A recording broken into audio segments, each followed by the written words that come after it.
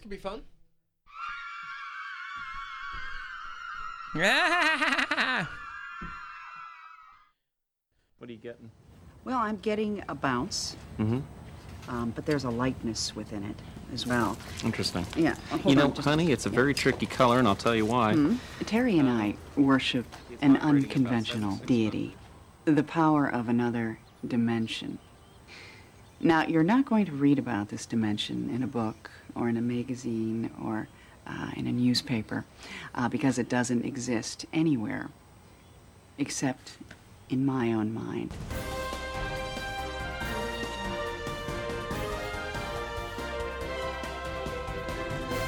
Well, hey, good evening. How you doing? Greetings. Greetings.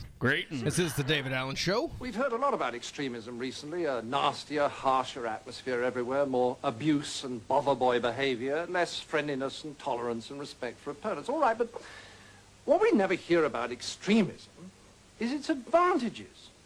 Well, the biggest advantage of extremism is that it makes you feel good because it provides you with enemies.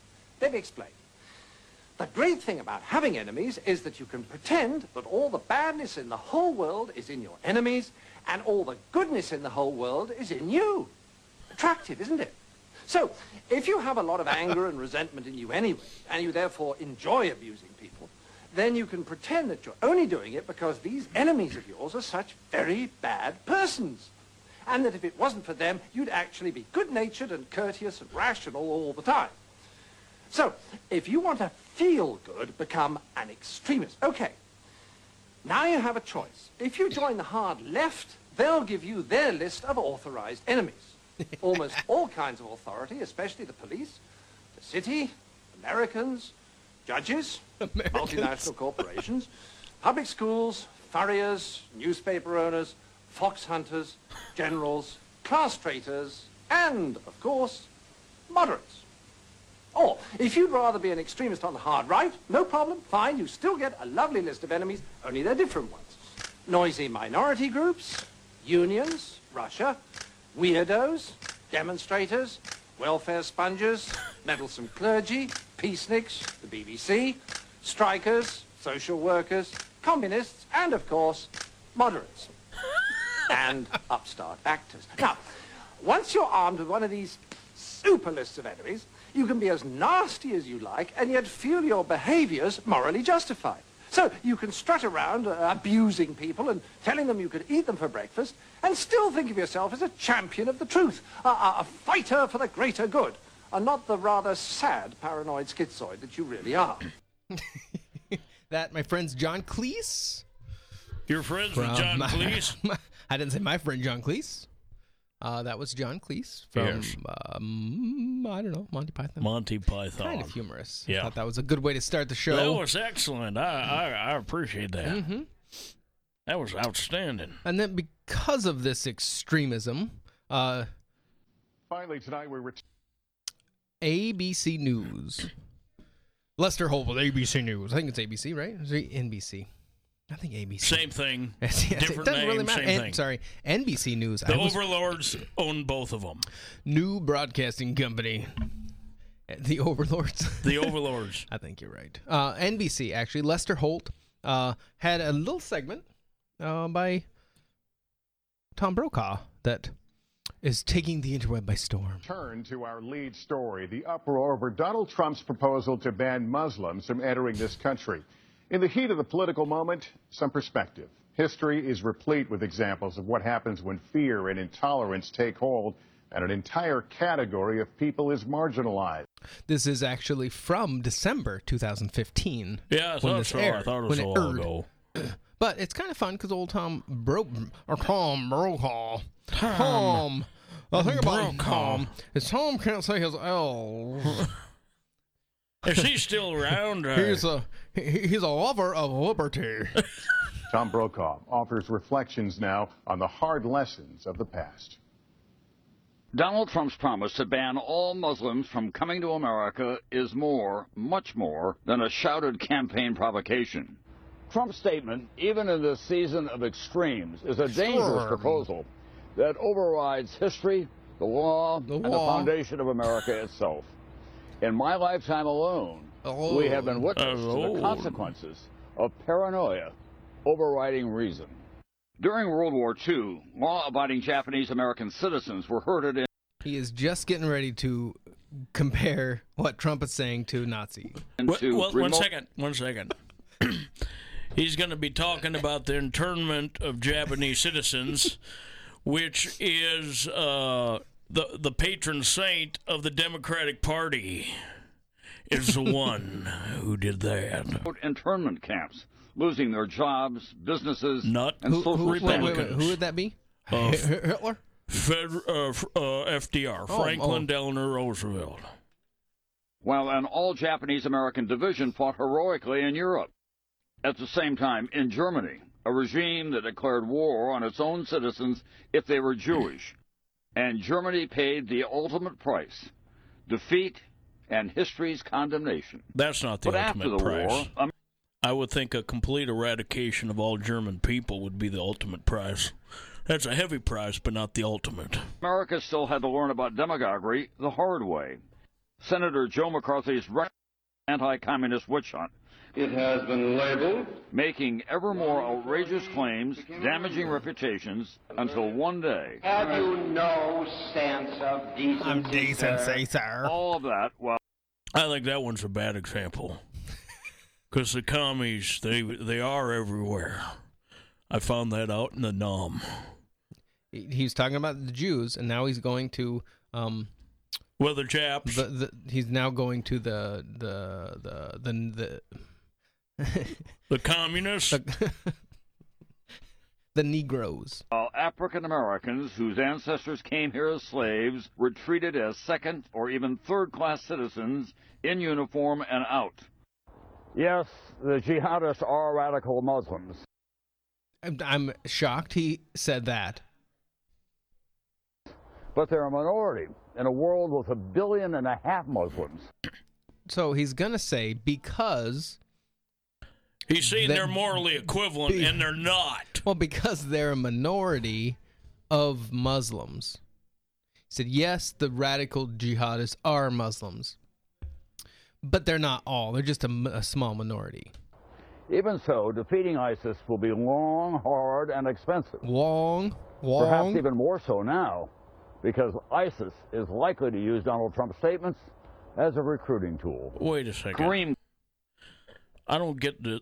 Okay, he is saying, basically, he's equating Donald Trump with FDR and Adolf Hitler and Joseph McCarthy. And Jim Crow is listed on the... Yeah. And Jim Crow. Mm-hmm. Okay, the Japanese in America did nothing. What? The Japanese who were living in America were American. Mm-hmm. There might have been a few that sympathized with Japan, but only just a few. And then the Jews did nothing. Now, the communists, they were all over the place. They did a lot of damage. And the Jim Crow laws, the Negroes did nothing. Khan, a Muslim, responded to a different kind of recruiting, 9/11. An American citizen, he joined the American Army to show that not all Muslims are fanatics. He just said one Muslim who joined the Army to prove, apparently. Unfortunately, this guy died in Iraq, I think, or Afghanistan. He was killed in Iraq in 2007 by an IED just 20 years old. Mr. Trump cannot exclude him from America. He has a permanent home here in Section 60 at Arlington National Cemetery. Tom Brokaw was something for us to think about. No, it's not, Lester. No. So what they're trying to say is because not all Muslims are extremists and terrorists, we can't profile. We can't look at... It would be the equivalent Muslims. of interning them in camps. Oh, probably. But let's think about it. Everyone that makes these terrorist issues blows up stuff, kills people, murders people, they are Muslim. So because everyone that does it is a Muslim, we have to look at them. It's not like there's another option. That's a good right? point. Yeah, that's a real good one. Thank you, Cletus. Bing, bing, bong, bong, bing, bing, bing. Sounds standing point. Is this the David Allen Show? Here on K. I don't know. It doesn't matter. Well, but the problem with that is they're doing what they always do to try to make their case. They take this one example here or this one example there. If 90% of Muslims were extremists, they would take the example of one of the 10% to show why you shouldn't. Right. But the example that he used, this is 2015 right now. Or now it's not, but it was. Yeah. It was the end of 2016. Yeah. 15, sorry. It's late. Yeah. He It used is late. the example of someone that used, first he said ISIS is using Donald Trump's words right now, a couple months ago, right now, to recruit. Well, this other guy, he took a different one. So they went back 2007. To find somebody. He died in 2007. If there are so many examples, why not maybe Right. do a more... one that, that maybe Donald Trump right now is saying ISIS is using Donald Trump's words. Well, let's find a Muslim right now, maybe, that's using something that's going into the U.S. military. But it's just crap because they said just threw it away. Oh, he died in 2007. Okay. Yeah. But and how many? Yeah. How many thousands of people served 9 over there? years ago. Yeah. Nine. Yeah, 9 years ago. 9 years ago. There's been 4,000 or 5,000 people have died in this war. So if he is one of the few Muslims who have actually died. Yeah, where are the others? Yeah. Is it a fair representation? I don't know what's the percentage of Muslims in America. I don't know. Could you look that up, perhaps? I think they've outnumbered, or they're more than Jewish people. Well, there are how many billion Jews or Muslims in the world? There's how many million 5 to Jews? 7 million Muslims in the United States. So that's about 2% of the population of the United States are Muslim. What's the population? What's the percentage of people that have died in Iraq and Afghanistan that were Muslim? You think it's proportional? No. Come on. This is the David Allen Show. DavidAllenShow.com. It is May 12, 2016. My girl's like candy, a candy tree. She knocks me high up off my feet. She's so fine as can be. I know this girl is just me. Candy girl, you're my world. You look so sweet. You're a special treat. Candy girl. Bobby Brown was in this group, right? Wasn't he? New edition, is it? New I don't edition, know. yes. Oh, hey, I see. Yes, he was. I didn't know that. With Michael Jackson? No.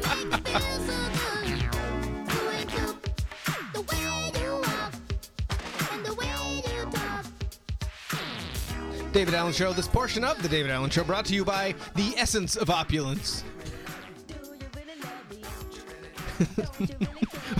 when a Timex just doesn't work, why not spend $1 million on Rolex Gold? For her, in diamonds. Thank you, Rolex, for wasting our money. This is the David Allen Show.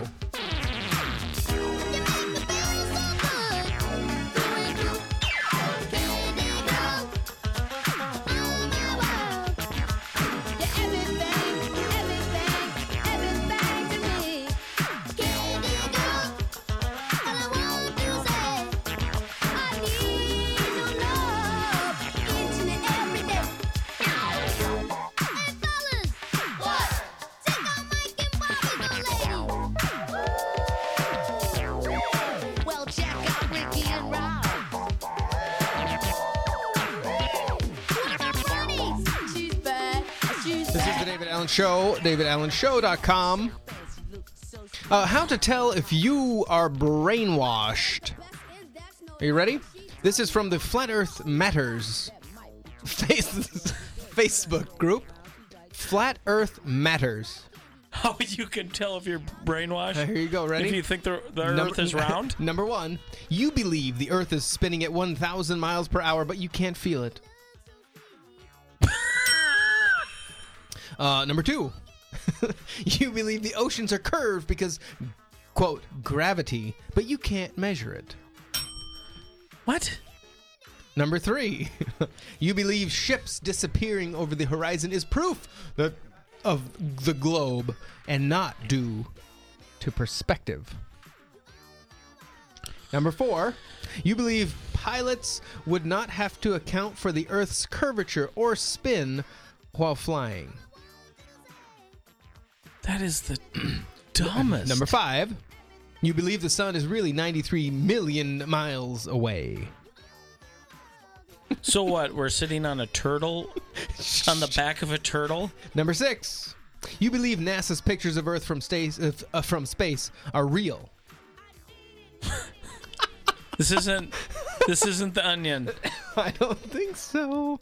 And number 7, you believe the Earth is a spinning ball whirling through infinite space without a single proof. Flat Earth Matters, folks, here on the David Allen Show. News you care about. Or not. And who's the who, you, and define care. So this is a community. 12,810 people like this on Facebook. There's a larger number of schizophrenic people, so I don't think. I think you make it just good of a case that the schizophrenic population is not brainwashed and everybody else is. Well, okay. Wow. But you see that a lot. It's like a reaction against us. I just don't get people protesting that sort of stuff or thinking that way. That's funny, though. I thought it was humorous. Are you brainwashed, David? Evidently. Apparently so. Apparently so. Wow. So do you think the Earth is round? I've never seen it, so I don't know. Oh. Have you seen it? Seen what? The round Earth? I haven't been up in space to see the round Earth. Well, to see, how do you know space is real? Well, because of gravity. How do you know gravity's real? Then what else would cause things to fall? It does. Huh? It's so simple. Yeah, what is it? It is. It just is. It's magic. It's black or white magic. Glenn Beck predicts that Donald Trump will be the next president of the United States. Whoa, wait a second. Did he come out of his funk? Oh, no. Depression? No, I think he's just biting the bullet and realizing that his crying and weeping and begging, pleading people to not love Trump or something Bing, bing, bong, bong, bing, bing, bing. is big. I don't know. I kind of I used to like to listen to Glenn Beck, but it just got so way too irritating. Yeah. Mm-hmm. Yeah. I wonder if that's the Mormon part of him that's... That's what? I don't know. I don't know what's going on with this. Kind of these apocalyptic. tunes. Sorry. My bad, everyone. Why? This is the David Allen Show. I didn't mean to keep going with Bob Marley. No one cares about him. Oh, I do. Oh, I'm sorry. Do you have any more new edition? I want another one of them. Who's that? Doesn't matter. You called for something else, so we're doing it. New edition. Is this new edition? Nope. This is new edition. Is it the new? Is this like when they're 45 rather than when they were 12? 2005. I want the old new edition. I want the old new edition. It's very nowtro. Very retro. Ugh. No, thank you. These are the things that change. It's Is called this the wrong? testosterone. It's Nice. called a flooding of hormones that puts you through puberty. That No. changes you No. from No. boys to men. R&B for you, baby.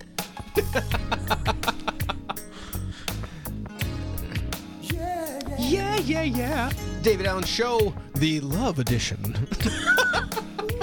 It's not even February. Sorry. Okay, that's enough of that. Yeah. I can't. I can't do it. Moral. Let's see. Hold on. So apparently. Apparently, Apparently, I've never been on television before, and apparently, what's that from? You've heard of Alex Jones, correct? Oh yeah. Yeah, he's kind of a blowhard. Started out kind of a blogger, right? Now he's got an internet show. Does he have a conspiracy? Is he on yeah, he's kind of out there a little bit. Is he on television by chance anywhere? No, I think he does his own. He's got his own network online. Yeah, kind of thing. Yeah. Kind of like The Blaze, perhaps, just a little more crackpotty. Yeah. I would say so. Someone made a little video of him. Ooh. That I think is funny. You're going to live in a tank and be tied into this virtual world. You'll be able to wire your head in and just get unlimited pleasure. It'll feel like 10 times the best orgasm for 3 days if you want straight. They're taking the DMT. Hitler took the DMT. Stalin took the DMT. Mao took the DMT. The DMT.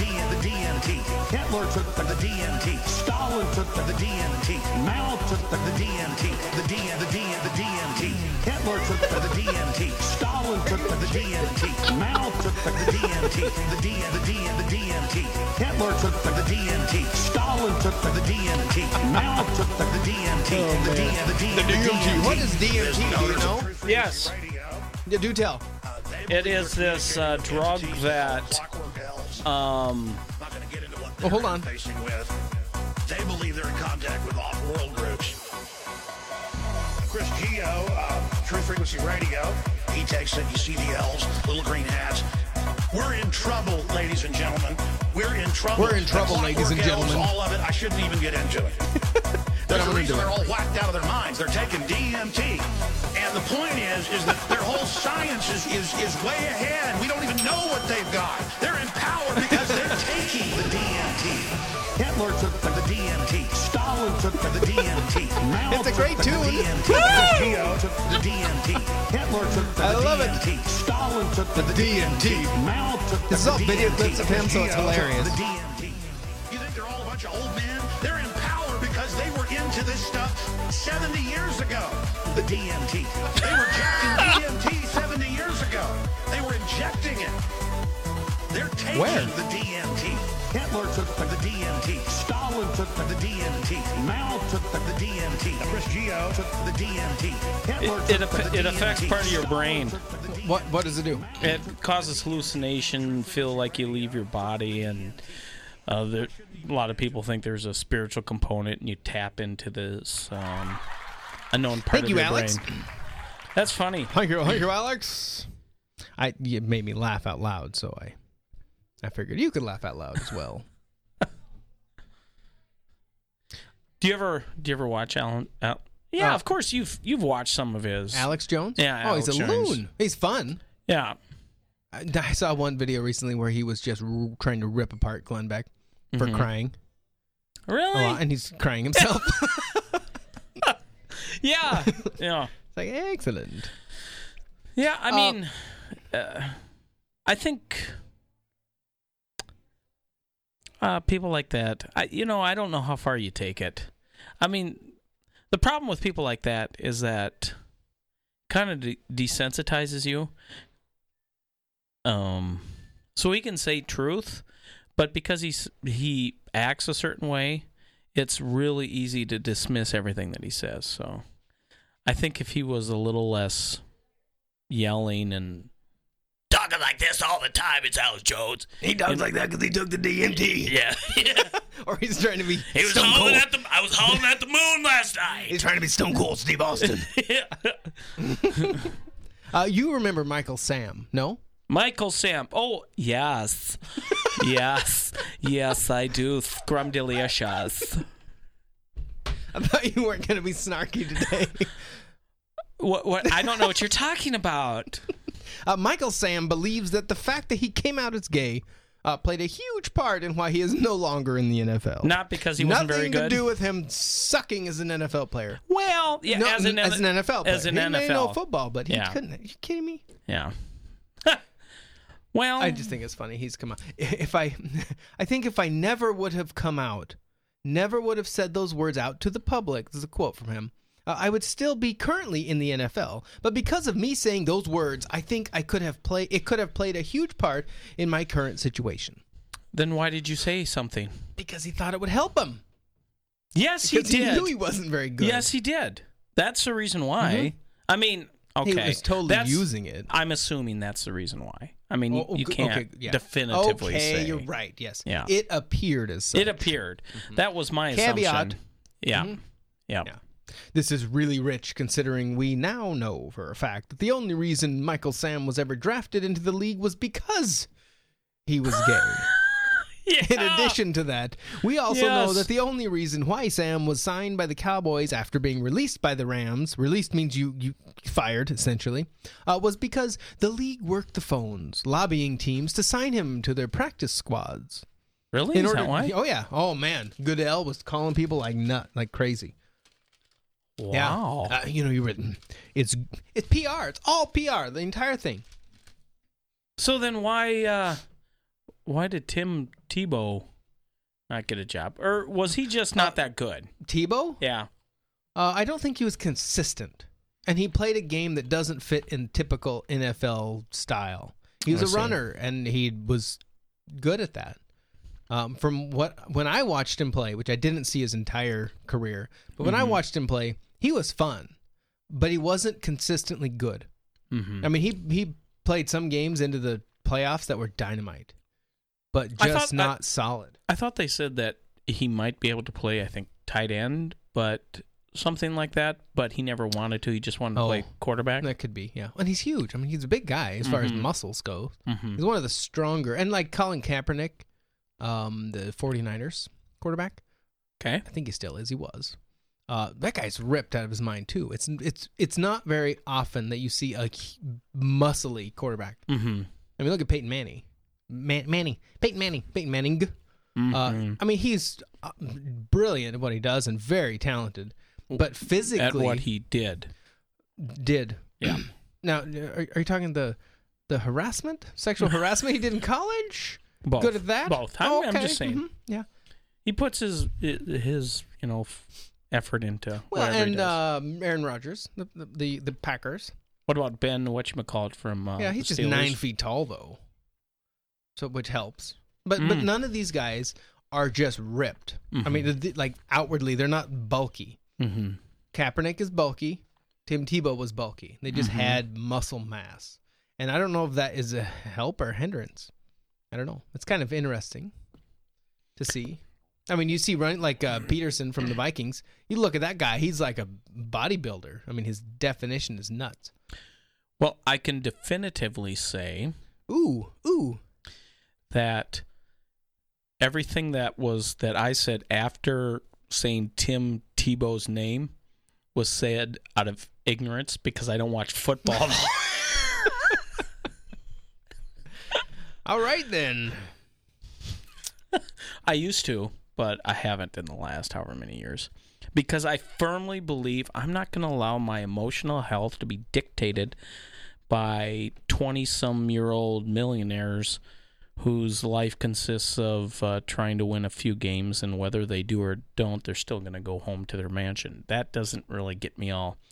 And I think it's funny when people go, yeah, we won. We won. I hate that. And yeah, like, I always say, oh, you did? You did? You played for the Vikings? I didn't know you played for them. That's awesome. I do that all the time. I had no idea. Grandma, I had no idea. I don't think that you hear. I mean, I know some people that are diehard NASCAR fans. I never hear them say, we won. Yeah. We won that race. Yeah. That's true. Maybe. I don't know. Yeah. I don't hear soccer play. They might do. They maybe over in Europe they do. Yeah, I bet they do over it. Well, they're crazy. All the soccer hooligans and whatnot. You know, if it scores, it's crap. Vuvuzela. What was that? Sorry, I have to go find it here. How do you spell it? Vuvuzela. Phonetically, or I don't know. Here we go. Ready? Okay. Hitler took the DMT. That song is the DMT. Here we go. Ready? Maybe. Yeah.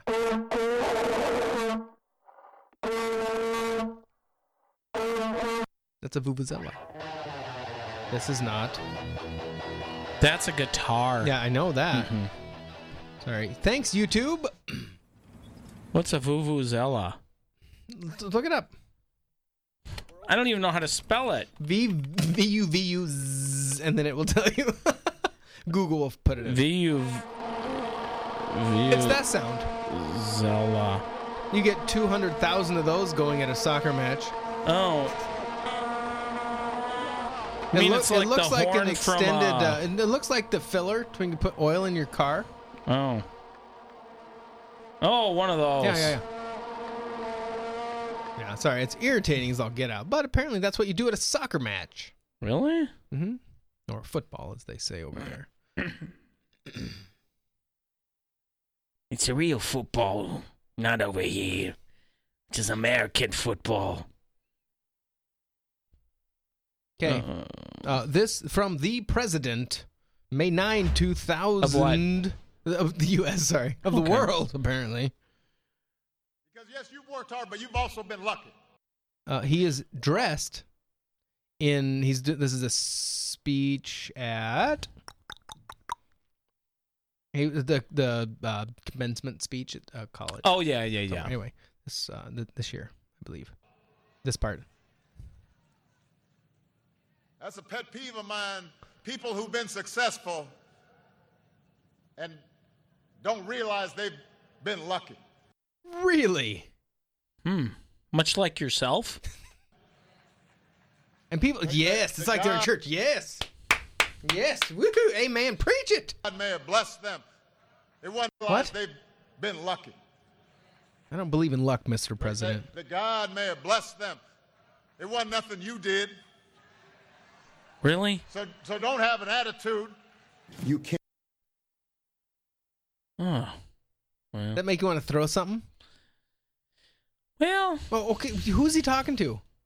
College graduates.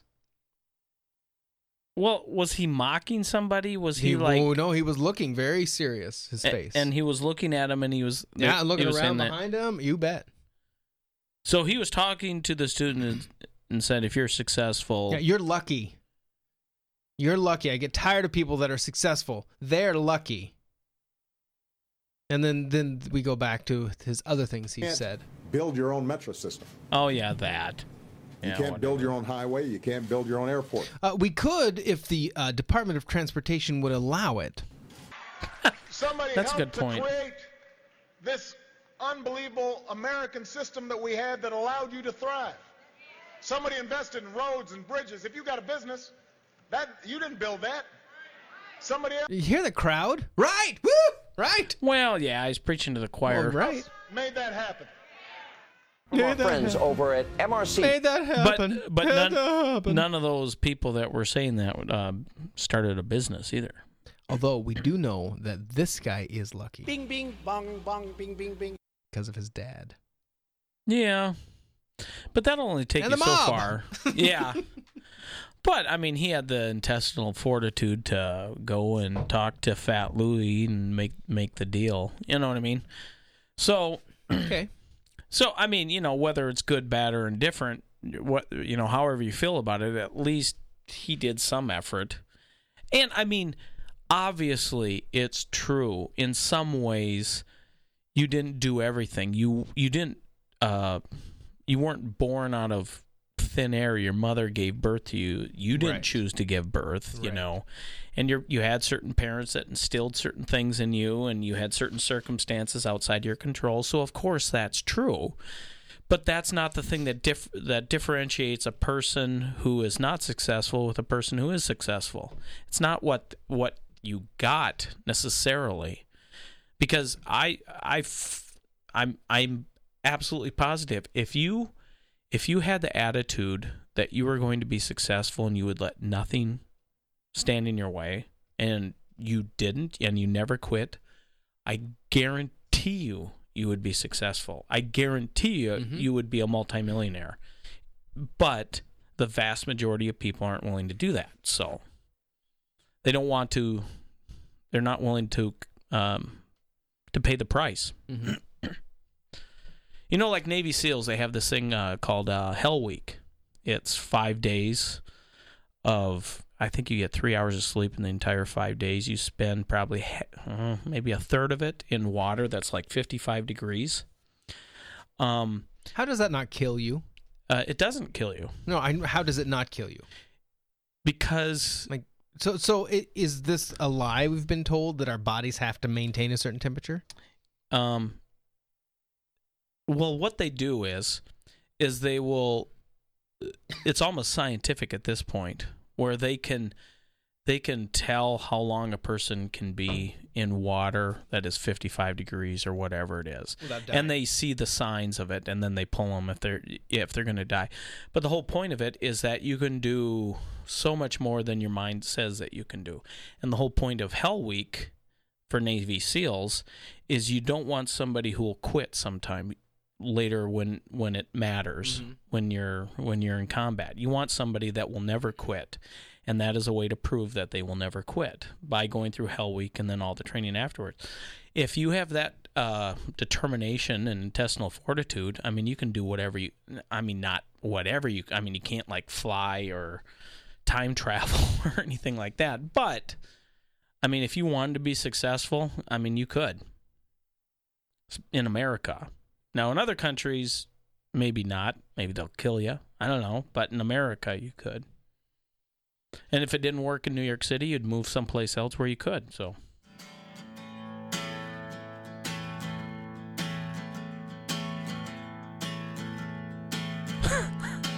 well, if it's true that this would happen before even time began,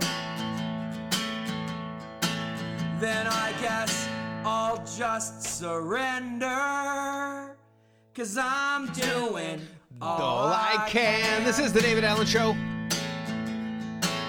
Yes, in vain I've risen early, just to stumble home too late, ignoring all the factors that determine my fate. And I'm gonna raise the white flag. I'm gonna raise the black flag. Too. The black flag of the plague. I'm gonna raise or Zika. The white flag. This is the David Allen Show. Song for you. David so Allen. Did they just destroy Nate Allen. Yes. What? Did they just put like words together that rhymed? I think so. Okay. Yeah. I'm gonna raise this white flag, and then I'm gonna raise this black flag too. You bet. So, in China,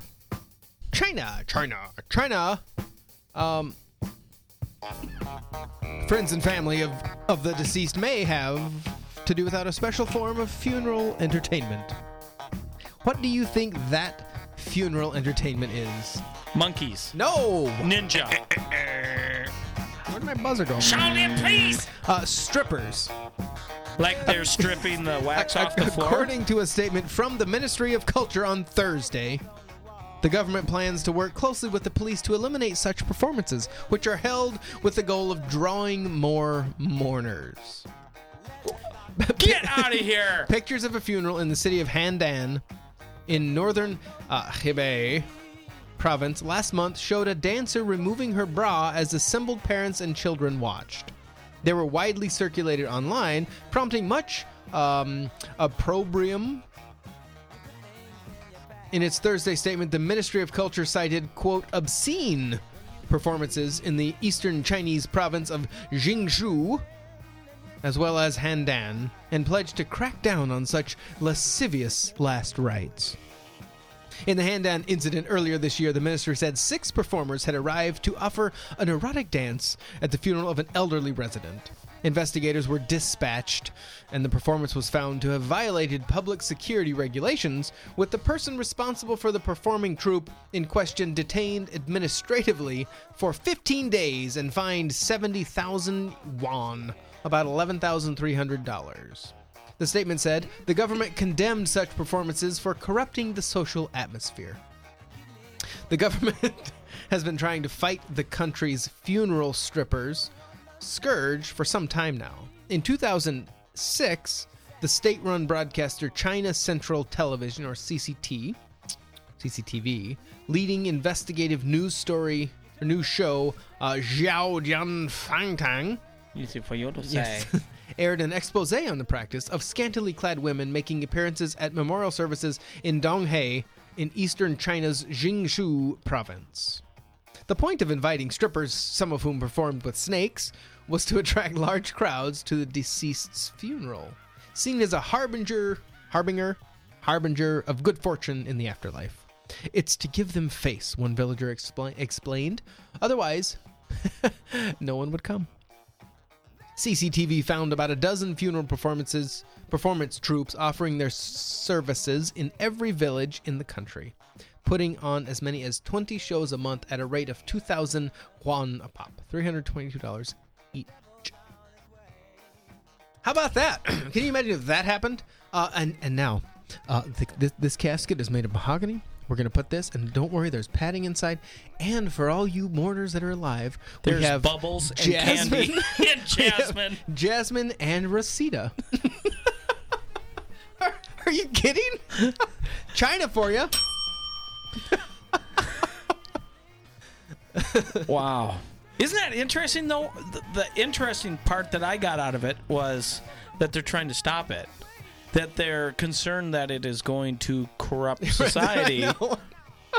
And yet here we're doing everything we can to corrupt society. Right, yeah. We're just not stripping at funerals. Well, I don't think. Depending upon what funeral you go to, I suppose. That made me laugh. Yikes. Wow. Yeah. How about that?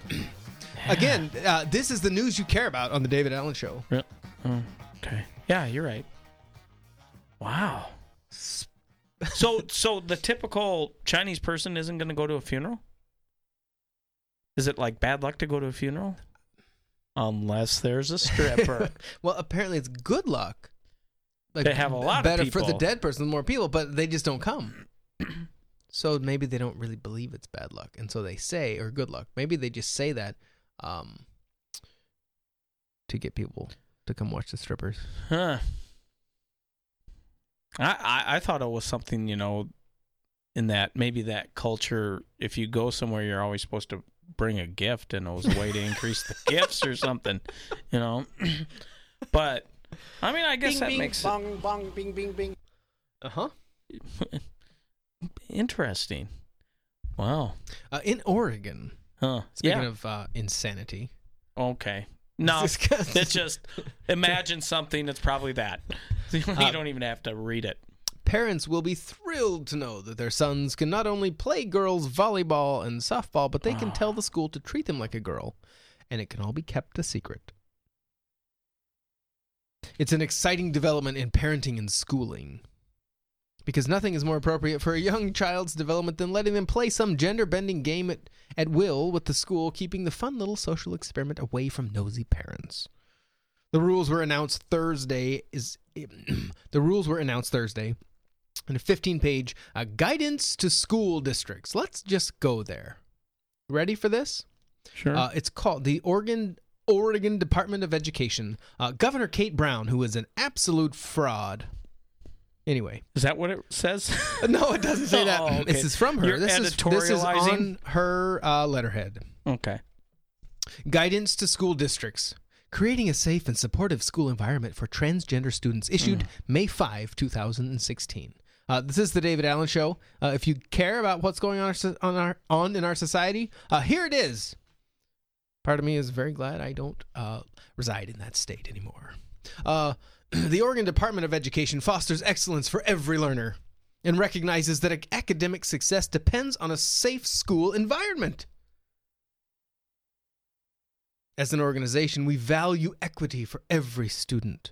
This includes an educational environment safe and free from discrimination and harassment, ensuring that every student has equal access to educational programs and activities.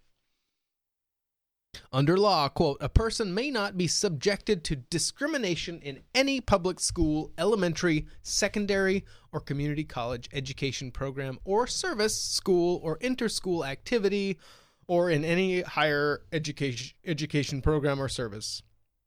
Oh, geez, this is lawyer talk. Discrimination includes, here we go, ready? Any act that unreasonably differentiates treatment, intended or unintended, or any act that is fair in form but discriminatory in operation, either of which is based on race, color, religion, sex, sexual orientation, national origin, marital status, I guess community college, so then age or disability. So then, like you have men's track teams and women's track teams. That's discriminatory. That would have to be discriminatory. It has to, because in actuality, the women can't do as good as the men. Well, and it says so intended or unintended. So that is unintended. Up to now, I think after now, it's intended. Because now it's a hate crime if you don't keep them together. You golf? I do. You know they have a handicap. You know, like when you play tournaments. And I just don't keep score. Well, I got a 7. If you play a lot, you can get a handicap. And then if you compete, like in a city tournament, it depends upon the leagues. Or if you're gives you a leg up because you suck. Yeah, I mean, if you're playing up against somebody else and they're a 1 handicap and you're a 15, then you get 14 strokes. So, so at the end, theoretically, you're matched. It would be even.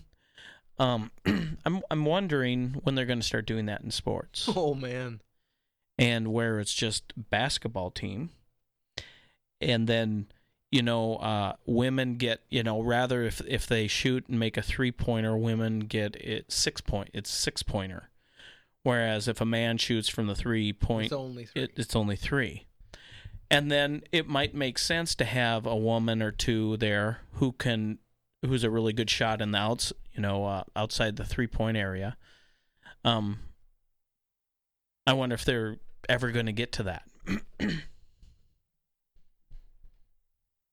I hope not. Yeah. Anyways, keep going. Additionally, hold on. Oregon law broadly defines, this is reading from the statement from the Oregon Department of Education. Oregon law broadly defines, quote, sexual orientation as an individual's actual or perceived heterosexuality, homosexuality, bisexuality, or gender identity, regardless of whether the individual's gender identity, appearance, expression, or behavior differs from that traditionally associated with the individual's sex at birth. I got a question whenever you're done here. Oh, we've got some time. What do you got? Do transgender theories undercut or contradict the idea that sexual orientation is unchangeable? Because LGBT is lumped in this one big thing, gay, lesbian, and then transgender. And then questioning. And then questioning. Like the Q is in there for real, which is insane. Well, the narrative for however long is, if you're gay, you're gay. You can't change it. You're gay. Now they're saying your gender is fluid. It changes all the time. So one says it changes, the other says it doesn't change. And it's based upon the support of it. Because if your orientation changes, then you should be able to go into counseling and change it if you want it changed. If things are fluid. Do you see what I'm saying? I do. And if it's unchangeable, then regardless of what your gender is, that's your gender, and it shouldn't change. So it seems like they're, in a huge way, talking out of both sides of their mouth. No. Are you kidding? No, I'm not kidding. Are you kidding? They can't have it both ways. They try to. They try. So you're suggesting that if you were born with certain pieces of your body that are, by definition, male, mm-hmm. and you then decide, because your brain somehow decides or thinks that you are not male, you're mm-hmm. female, that is a fluid decision? Yes. Because they're saying things change. You change. And the other thing that... But don't they try to fall back on the idea that you actually just got made with the wrong parts from the beginning? No, I don't think they do anymore. I think the narrative now is you can be whatever you want to be. Well, that seems like where it's going, yeah. Yeah. As a response to student, parent, and school district requests, the Oregon Department of Education, or ODE, working with stakeholders, I don't know who they are, developed these guidelines to provide assistance for districts to foster an educational environment that is safe, free from discrimination, and aligned with state and federal laws. These guidelines are designed to be used by school boards, administrators, and other members of the educational community to guide development of school procedures and district policies related to transgender and gender non-conforming students. Gender non-conforming. The guidelines are intended to suggest best practices and to provide a foundation for the educational community to build safe and supportive school cultures. This is in bold. These guidelines are not legal advice, nor should they be relied on as legal advice. If you require legal advice regarding the issues discussed in these guidelines, please consult an attorney. In order to make this document as helpful as possible, illustrative examples that highlight frequently asked questions and best practices for addressing these questions appear throughout in italics. While these scenarios and remedies are based on real-life examples, personally identifiable student information and specific school information has been changed to protect the privacy of the students involved. The privacy. These scenarios are also not meant to be exhaustive. At all potential scenarios or remedies appropriate for each school community. Okay. Slow down, Tad.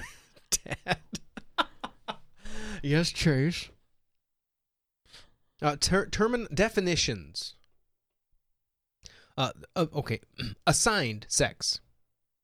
Is that what you are? I'm not playing the games. So they have assigned sex as the sex recorded at birth, usually the sex that you are. No, they're defining terms. They're defining terms. Assigning sex for further use. Assigned sex. The sex recorded at birth, usually on the basis of external genitalia. Are you kidding? I would like... What is the example? the unusual times. Right? The not usual. Yeah. Yeah, number 2, cisgender. Okay. I just, oh my goodness. I mean, I feel the horrible thing about this is that you don't treat people with schizophrenia this way. You don't encourage them that, yes, indeed, you are Napoleon Dynamite, or you are George Washington, or you are whatever. You are Jesus Christ. Yes, that is true. Yes, the CIA is beaming thoughts into your head. You don't encourage that. And when you encourage that, that doesn't bring health. It doesn't matter if they feel better. It doesn't bring health. It's going to destroy them in the long run. And yet, these people are... it's the same thing with a heroin addict. Don't worry, we have 15 terms we're defining here. Oh, my Come on, this is fun. Number 2, cisgender, a term used to describe people who, for the most part, identify with the sex they were assigned at birth. Only for the most part.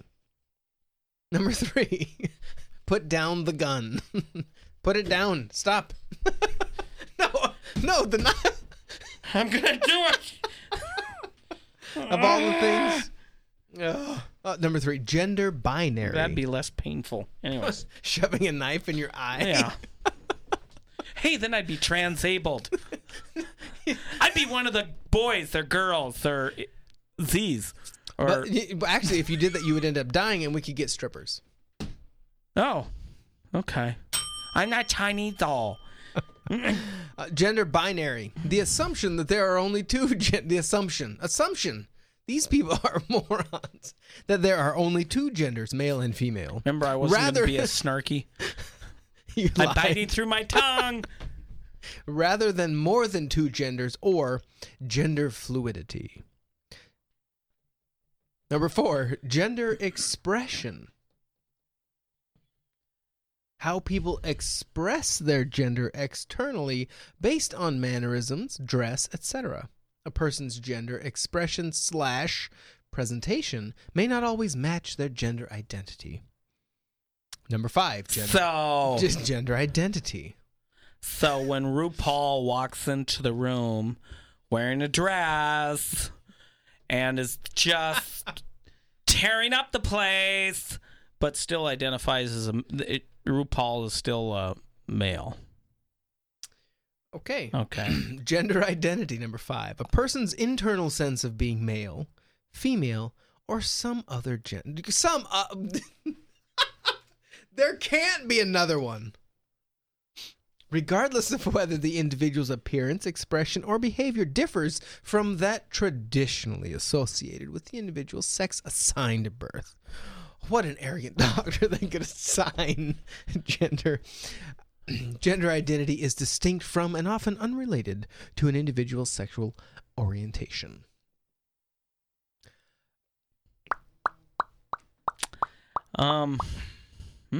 Yeah.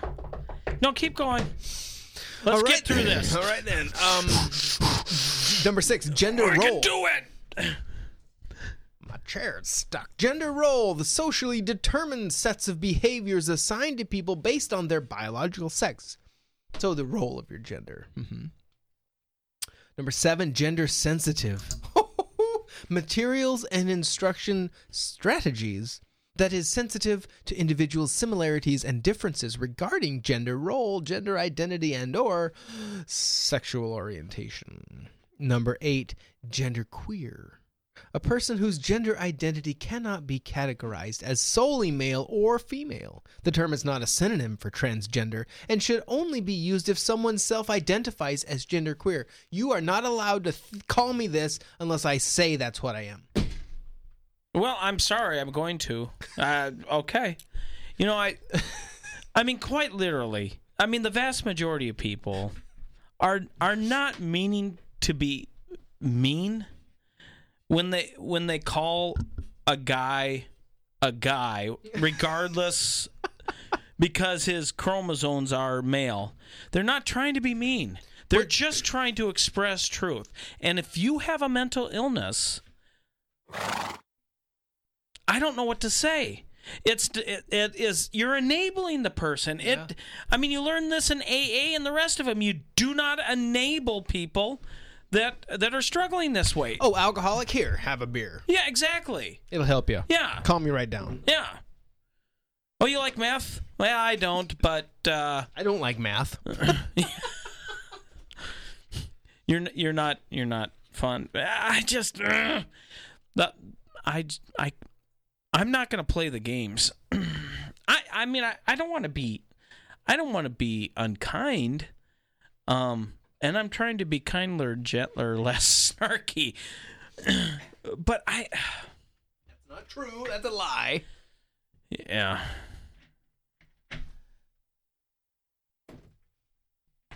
This is the David Allen Show.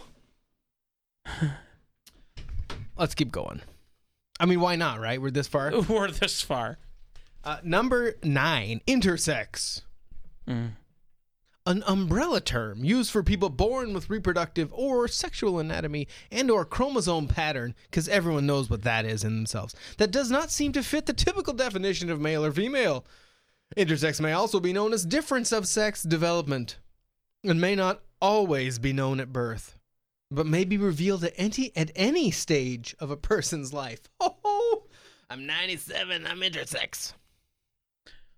Speaking of that, sort of, did you hear about that ex-senator who's like 85, was married for like 40 or 50 years, and his wife died, and now he's marrying a dude?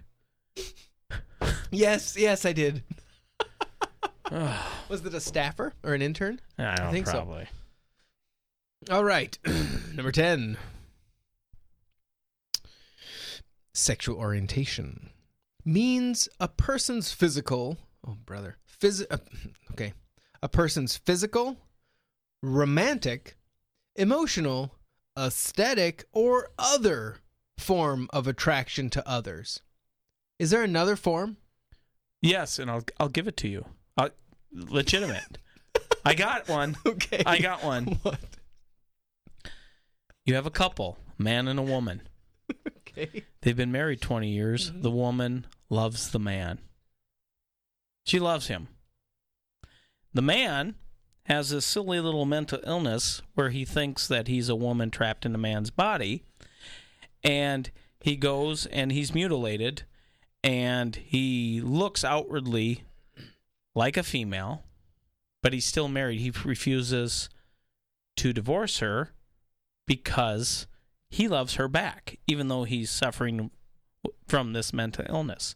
So from this point of view, she is now a lesbian. Her sexual orientation has shifted. Is that other? That would be other. Sexual orientation and gender identity are not the same.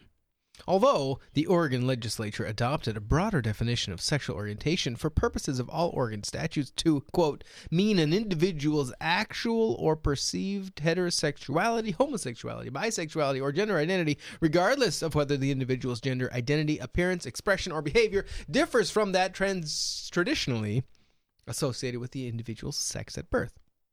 Holy cow. 11. Transgender. An umbrella. Did we talk about this? No. Oh, intersex is an umbrella term. Transgender is an umbrella term for persons whose gender identity, gender expression, or behavior does not conform to that typically associated with the sex to which they were assigned at birth. Persons who identify as transgender may or may not pursue medical transition. Okay. Okay, so that was transgender. Now, number 12, transgender female. This is a person whose assigned sex at birth is male but identifies and lives as a female. 13, yes, transgender male. This is a person whose assigned sex at birth is female but identifies and lives as a male. 14, transition. Wait a second. I thought there was like 50 different types of genders. So it should be transgender male, transgender female, transgender this, transgender that. It shouldn't be 15, it should be like 65 different definitions. Because they are leaving out the other I know. 50 What about other kooky ideas that they come up. What about transgender non-binary? Exactly. Exactly. What if you're going from transgender female to non-binary? Exactly. All right, number 4, transition. And what about ageism? The guy who wants to be a 6-year-old girl or a 5-year-old boy or a cat or a lizard. Anyone notice this? I feel like I'm taking crazy pills. I think they're selling themselves. I don't think they tried hard enough. I think they could have gotten more. But keep going. I'm sorry. Number 14, transition. The time when a person begins living as the gender with which they identify rather than the gender that they were assigned at birth, which often includes changing one's first name, only the first name, and dressing and grooming differently. Transition may or may not also include medical and legal aspects, including taking hormones, having surgery, like a facelift, I broke my arm, I cut my leg, Botox. surgery, or changing identity documents, example, driver's license, social security record, to reflect one's gender identity. I was born as David, but really internally I'm a Bruce. So I am trans and on occasion notional Cletus. And occasionally Cletus. So you are in transition. Yes, and Perfect. it's fluid, Yeah, and it is very fluid. I'm transnotational, is what I am. Do you need a definition for that too? I just made it up. Number 15, transsexual. Is this it? I think this is the end of definitions. Hallelujah. We still have to get to some of their examples. Oh, ooh. I'm sorry. I mean, why not, right? Transsexual. What does outmoded mean? Or outmoded? Yeah, outmoded. What? No, I don't. I don't know, Alan. I don't know either. What does that mean? Look it up. Or I want to know. Don't they say? No, they're not saying. They just say outmoded. It's an outmoded term. Oh, it's like it's not. People don't believe it anymore. When they were young and naive, they believed it, but now old-fashioned kind of thing. Outdated, old-fashioned. Oh, so transsexual is an outdated term, an outmoded term. But didn't they just say it? Oh no, they call it transgender. Transgender's different. Okay, Transsexual. Whatever. No, I'm using it.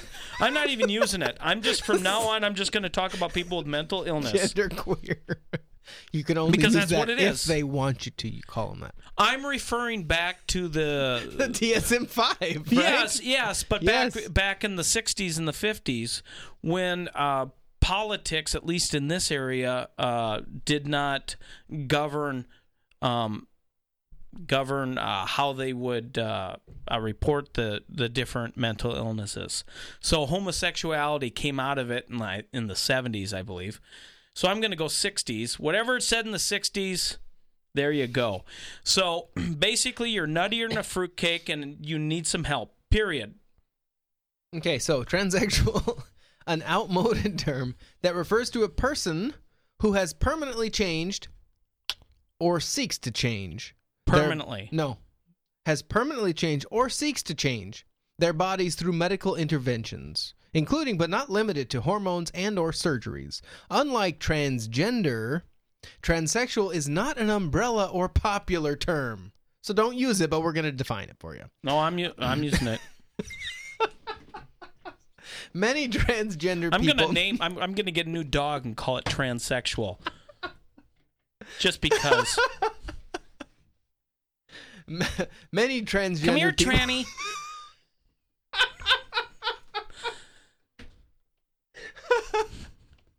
That would...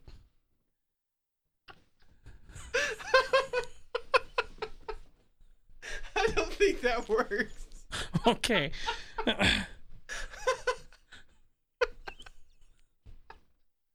Can you imagine doing that?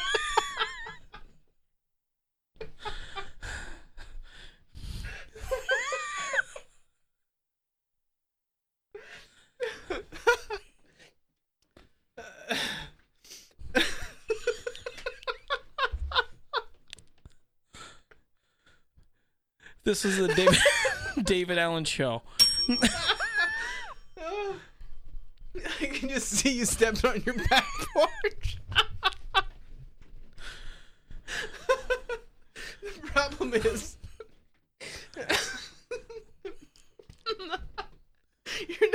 neighbor would come. Yes.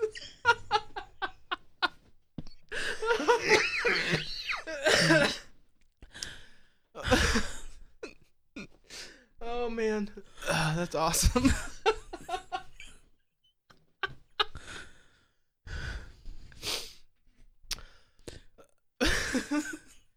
I think I'm done.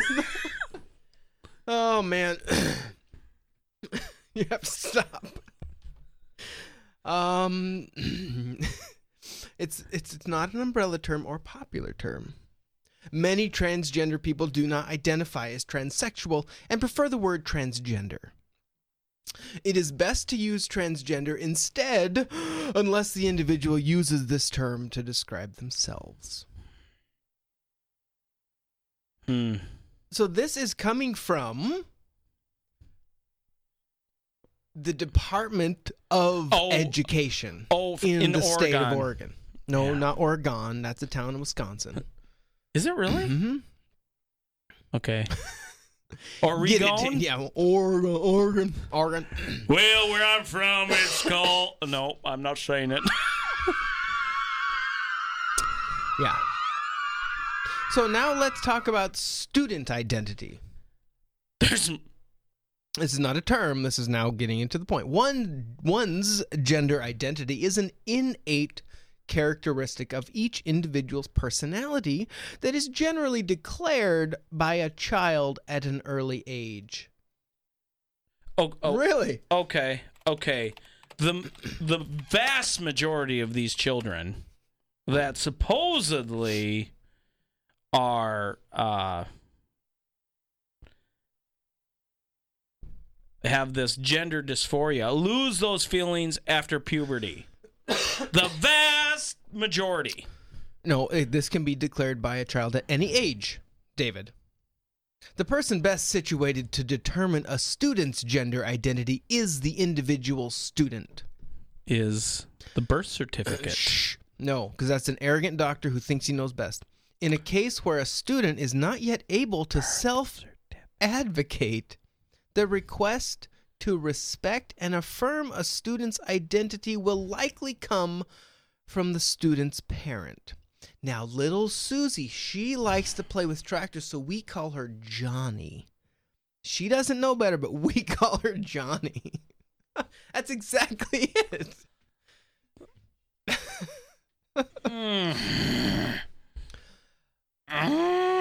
So why any self-respecting parent would ever put their child in the education system in Oregon is beyond me. If these are the guidelines that the Department of Ed in the state are putting out, here we go. However, in other cases, transgender students may not want their parents to know about their transgender identity. These situations should be addressed on a case-by-case basis, and school districts should balance the goal of supporting the student with the requirement that parents be kept informed about their children.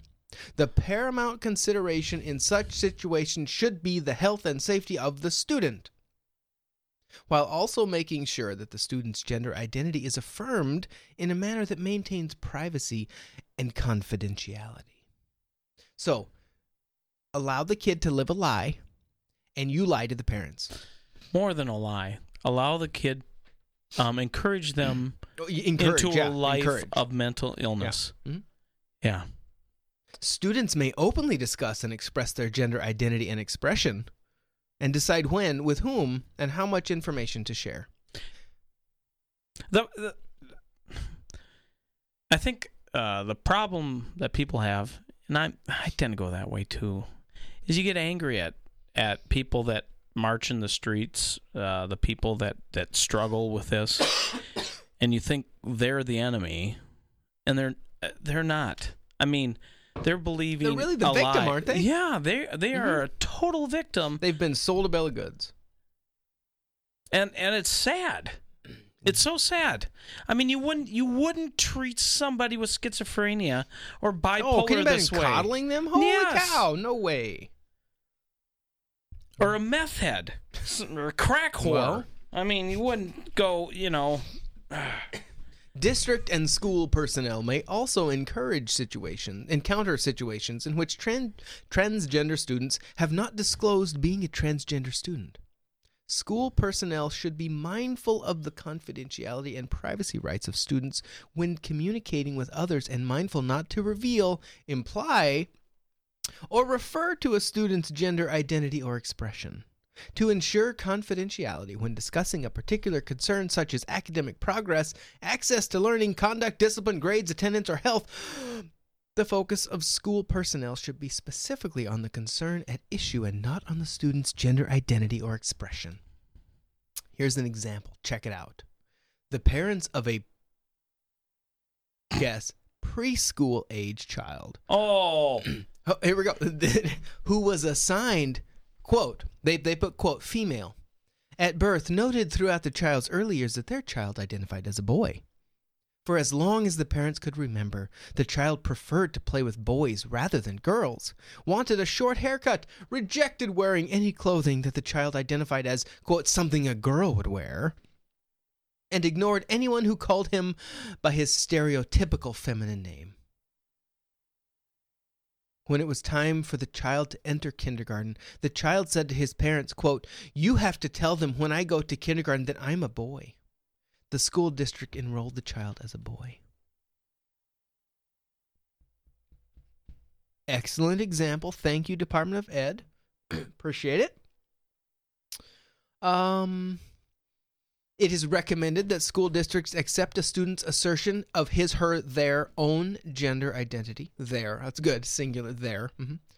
A student who says she is a girl and wishes to be regarded that way throughout the school day should be respected and treated like any other girl. I have a question. So too with a student who says he is a boy and wishes to be affirmed that way throughout the school day. Such as a student should be respected and treated like any other boy. But when you're a boy wanting to be a girl, then you go to the girls' basketball team, are they going to say, "Oh, yes, come on"? No way. Although that's coming. It has to come next. If it follows this trajectory. Question I have, maybe you don't know. Tell me if you know. When women... Elephants! Oh, no, not that. When women, supposedly, as defined by these lunatics, when they got assigned as women, yes. When they transition medically, surgically to a male, do they remove their uterus and cervix and ovaries? I don't know. I would assume they don't, simply because then they would be going through menopause, early menopause, if they remove their ovaries. Although they are taking hormones. Take a bunch of drugs. It probably makes them shrink up. I don't know.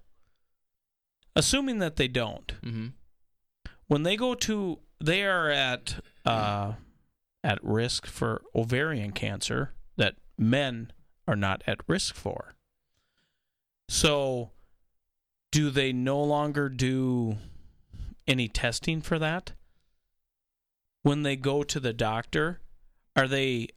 Is the doctor going to be in trouble for asking them, or in trouble for not checking up on it? Or for not checking up on it.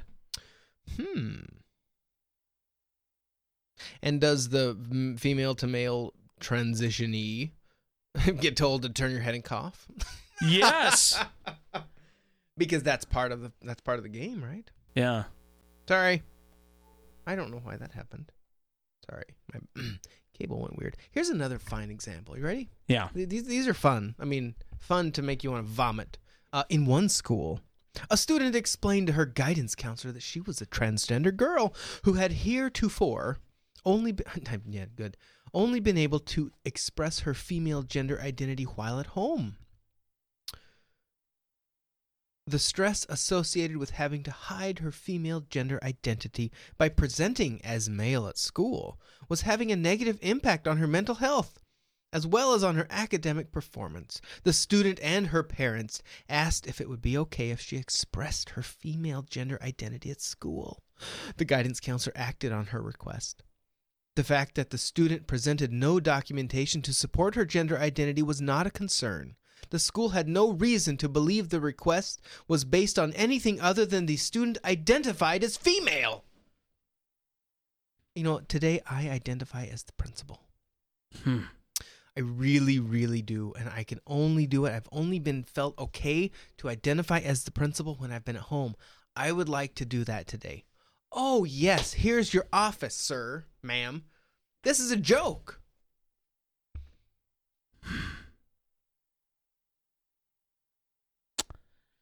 I guess I know that this can't end well, or at the very least, it cannot continue on like this, because you cannot have a society that isn't based on truth. Okay, student health records. So, like the Soviet Union, their economic belief of what they were propagating socialism, it failed because they didn't understand basic economic issues. My question is, what's this going to look like when it fails? Because it has to fail. There's no way this continue on. Well, is this a fad that's going to last like 2 or 3 years and then just going to kind of fizzle out? Based on this next little piece, it almost has to be. They almost have to think of it as that, because the graduation transcripts and diplomas, students are often still in transition at the time of graduation and have not necessarily completed legal name changes and other documentation.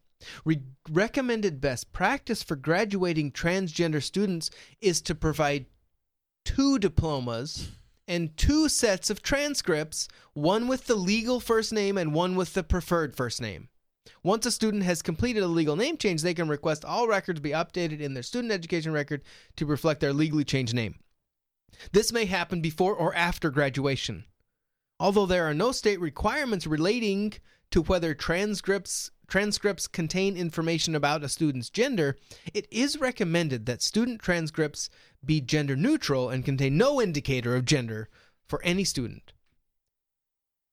So they're telling these schools, you need to keep 2 sets of records for this kid. One in their real name, one in their made-up fake name. And don't tell anyone about it. You give them the fake one. But then we'll sneak in the real one. Why? For when they want to go back? Because it's bullcrap, this whole thing? Student health records. School nurses and other licensed health professionals need accurate and reliable information to ensure that the student receives appropriate care to enable them to coordinate care with other healthcare providers. A school nurse should use the transgender student's preferred name and identify gender except when necessary to ensure the health and safety of the student. So it's Susie playing a boy. What happens when Susie has her period? As Johnny. That's awkward. Then it's hemorrhoids. I don't know. I'm trying to see if there's something about activities in sports. There's restroom and locker room usage. School districts, as well as students and their families, may find the use of restrooms, locker rooms, changing facilities, and participation in extracurricular activities to be among the more important issues to consider. OCR has recognized the school districts, quote, in preventing and redressing discrimination, must formulate, interpret, and apply their rules in a manner that respects the legal rights of students, including constitutional rights relating to privacy. Blah, blah, blah, I don't care. Example. In one elementary school, a transgender student socially transitioned from female to male. After consultation with the student's family and in accordance with the student's wishes, the principal informed the staff that in order to foster an inclusive and supportive learning environment, the student will begin using male restrooms in accordance with the student's male gender identity and expression. So how's she going to pee standing up? There you have it.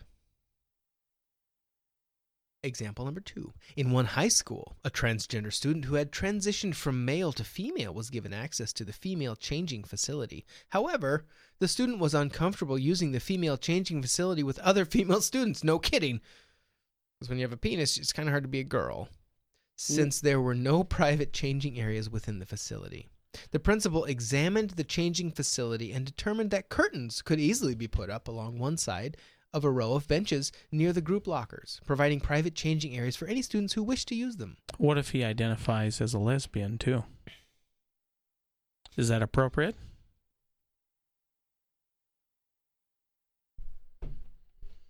What? If a guy what? If that kid who identifies as a woman but also as a lesbian. Well, what happens? I think there would be a lot of nerdy guys who don't get a lot of dates that would be willing to do that. Well, yeah. They don't talk about activities, so they apparently haven't gone there yet. One more example. During public testimony at a school board meeting, a member of the public used the name of a student who is a transgender student and indicated they knew the grade level and school of the student. The person threatened bodily harm against the student if the student continued to attend school. The school district superintendent, who was in attendance at the public meeting, reported the information to local law enforcement and worked with the local law enforcement and the student's parents to ensure the student's safety, including not allowing the person access to school grounds. That is the dumbest example ever. If anyone threatens any kid, no matter what, that should happen. So that's not a good example. Once again, the depravity of our society is on full display. Continually. That is. Yeah. I don't know if we mentioned that last week. But Target came out with a credible announcement. Credible? Incredible. Oh, yes? Yeah. Target announces senior discount for anyone who self-identifies as age 60 or older. Oh, man. I'm in. Confirming its commitment to celebrating inclusivity, Target announced in a blog post Thursday that it will now grant a 10% senior discount to any person who self-identifies as age 60 or older. It's yet another bold display of progressive policies for the company, which confirmed it will now extend the generous discount based on customers' age identity, which cashiers will trust each patron to disclose truthfully. This amends their previous, more conservative policy, which only considered biological age and required valid identification as proof, declaring that everyone deserves to feel like they belong and you'll always be accepted, respected, and welcomed at Target. The statement left little doubt that the retail chain is on the cutting edge of equality. This brought to you by Babylon Bee. This is the David Allen Show. News you care about and need. Or not. Ammunition to blow the top of your head off. DavidAllenShow.com. We are on iTunes, The David Allen Show, and also on the Google Play Store. And at DavidAllenShow.com.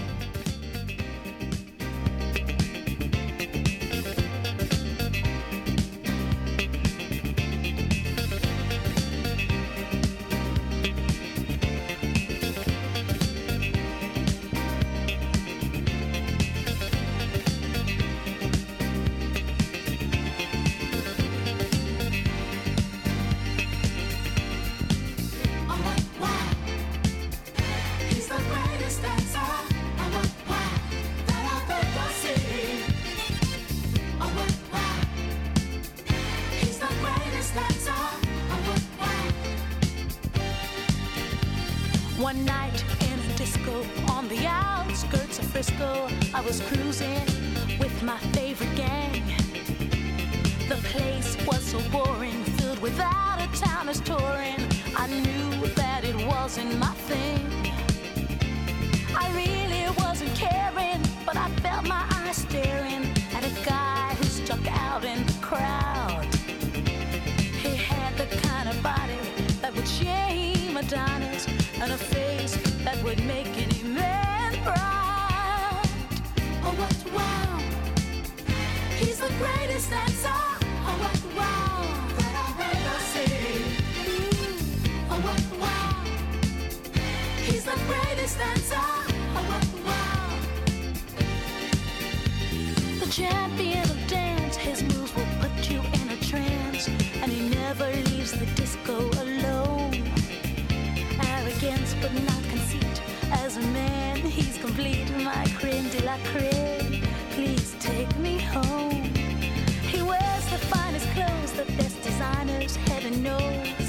Ooh, from his head down to his toes. Halston, Carucci. He looks like a steal. That man is dressed to kill. Oh, what, wow. He's the greatest that's all. Oh, what, wow. I've ever seen. This is the David Allen Show. DavidAllenShow.com. May 12, 2016. What episode? What episode is this now? Oh, hey, episode 14. 14. 14. How strange. We made it. We made it. We made it. We made it 2 weeks. I mean, no. Wow, that's crazy. Such fun. Someday we'll do this for a living. Or not. Or not. That'd be fun. So actually, to do that, we would need support. If any of you listening out there would care to support us for this crazy venture we do, send us money. Just send your cash. Yeah. Don't send it to Benny Hinn, send it to us. we don't have a plane we yet. give you the news that you care about. Bing, bing, bong, bong, bing, bing, bing. You can send a message to davidallenshow@gmail.com. Or gold and silver. Send gold, yes. Mm-hmm. To David Allen Show at USA.com. I don't know. Someday we'll have a PayPal account set up. Yeah. Oh, yeah. Yeah. And you can donate right there on the interweb. Yep. Awesome. Yeah. I saw this article. It was entitled "Why Young Christians Can't Grasp Our Argument Against Gay Marriage." And it starts out talking about this lady who teaches a course on gender theory at George Fox University, an evangelical school in the Quaker tradition. And she tells them that when they come there, she tells her students that they're guaranteed to read something that they will find disagreeable, probably even offensive. And she related how 5 years ago it was easy to find readings that challenged and even offended the evangelical college students, considering the secular bent of contemporary gender studies. But today things are different. Students now arrive in my class thoroughly versed in the language and character and categories of identity politics. They are reticent to disagree with anything for fear of seeming intolerant, except, of course, what they perceive to be intolerant. And it continues on. It says, why do they find, and what do they find intolerant? Well, in her class, an essay entitled "What is Marriage?" Which was the beginning of the book "What is Marriage, Man and Woman: A Defense?" This article defends what they call the conjugal view of marriage.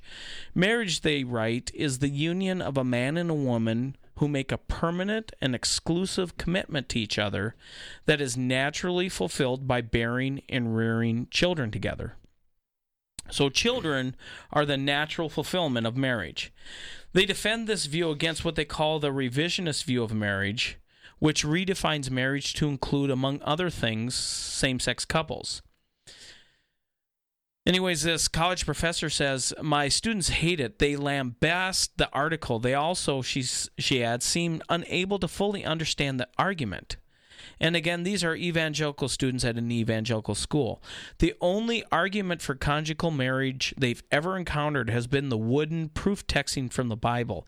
And besides, wrote Ryan, who is that the professor that I was talking about, what the article names as revisionist idea of marriage as an emotional, romantic, sexual bond between two people, does not seem new to my students at all, because this is the view of marriage they were raised with, albeit with a scriptural heterosexual gloss. And she points out that the redefinition of marriage began decades ago when the link between sexuality and procreation was severed in our cultural imagination. And if marriage has only an arbitrary relationship to reproduction, then it seems mean-spirited, at least from the student's point of view, to argue that marriage by its very nature excludes same-sex couples. And I read that, and it totally makes sense, because it's all about personal fulfillment. Mm-hmm. When you talk about how could we allow these people, love is love, right? How can we allow? Who are you to tell me who I can love? Yes, exactly. And if the whole point of it is not primarily about just love, but about the culmination of the relationship, which would be children, in a healthy, loving relationship at home that actually strengthens society rather than weakens it. If that was being promoted, this wouldn't have been an issue. But the minute it switched, it changed.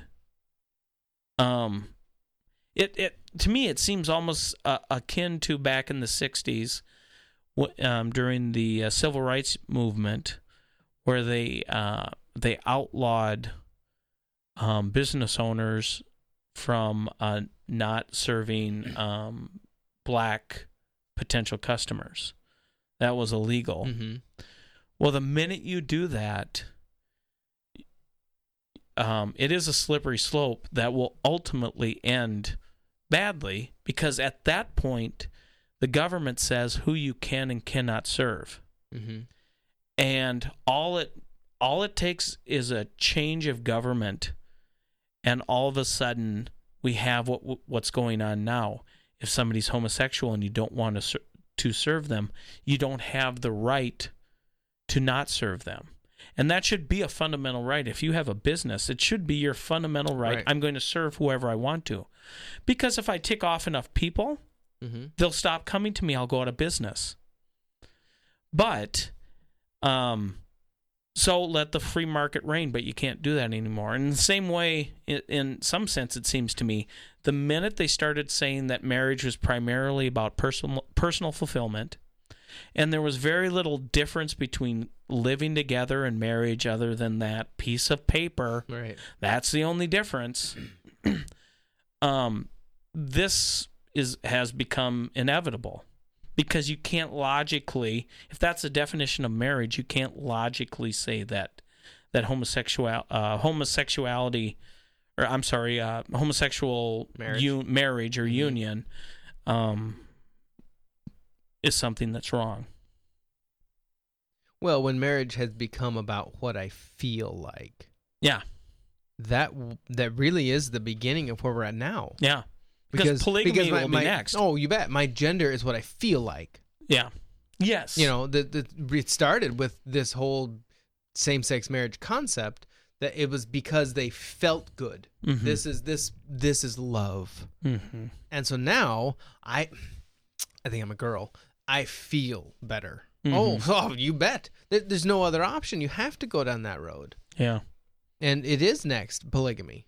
And how can you then say, no, you can't have a legal union with your favorite little poochie? Yeah. Yeah. Bestiality. Yeah. Yeah. I guess the only argument... Our society still looks at that as taboo. Most of them. But I think the only reason why they believe it's taboo is that they haven't identified yet whether or not this is consensual with the dog or orangutan or whatever it is. Right.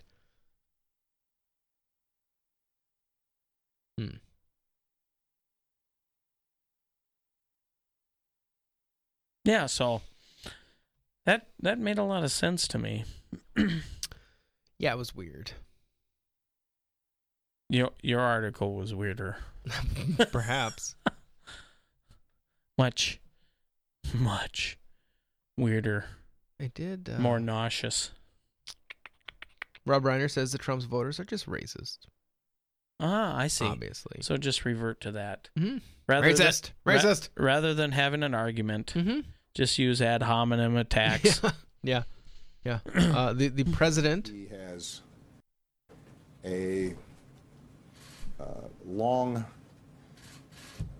record that needs to be examined. Really? And this is the prez talking to the press, telling them what they should be doing about Donald Trump. I think it's important for us to take seriously the statements he's made in the past. But not Obama's statements. Let's just look at Trump now. Most importantly, and I speak to all of you in this room as reporters. I'm going to speak to you, right. As well as the American public. I just want to emphasize the degree to which we are in serious times, and this is a really serious job. And I'm so good at it. It's such a serious job. It's no joke. This is not entertainment. Okay. I heard a clip the other day. Michelle Obama was on NCIS. Oh, yeah. Which I think is entertainment. Yeah. This is not a reality show. She also was on Top Chef at the White House. They brought that to the White House. Oh, that's funny. This is a contest for the presidency of the United States. Thank you. Thank you, President. So, what arrogance. Do to Trump what you didn't do for me. Do for me, right. Which is due diligence. Mm-hmm. Don't look at Hillary. Don't look at Hillary. Hillary. We don't want to look at Hillary. I know.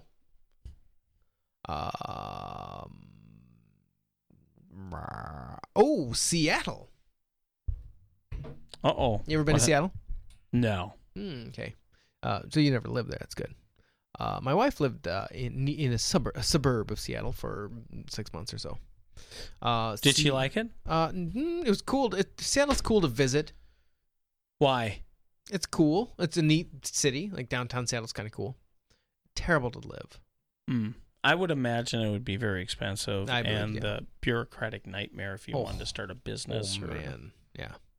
Well, a friend of mine's an electrician up there, and that might actually not be so bad if you're an electrician. Well, but the permitting you have to have just to have a vehicle down there, because if you park, like if you have to basically bribe the city to allow you to park and work in someone's business.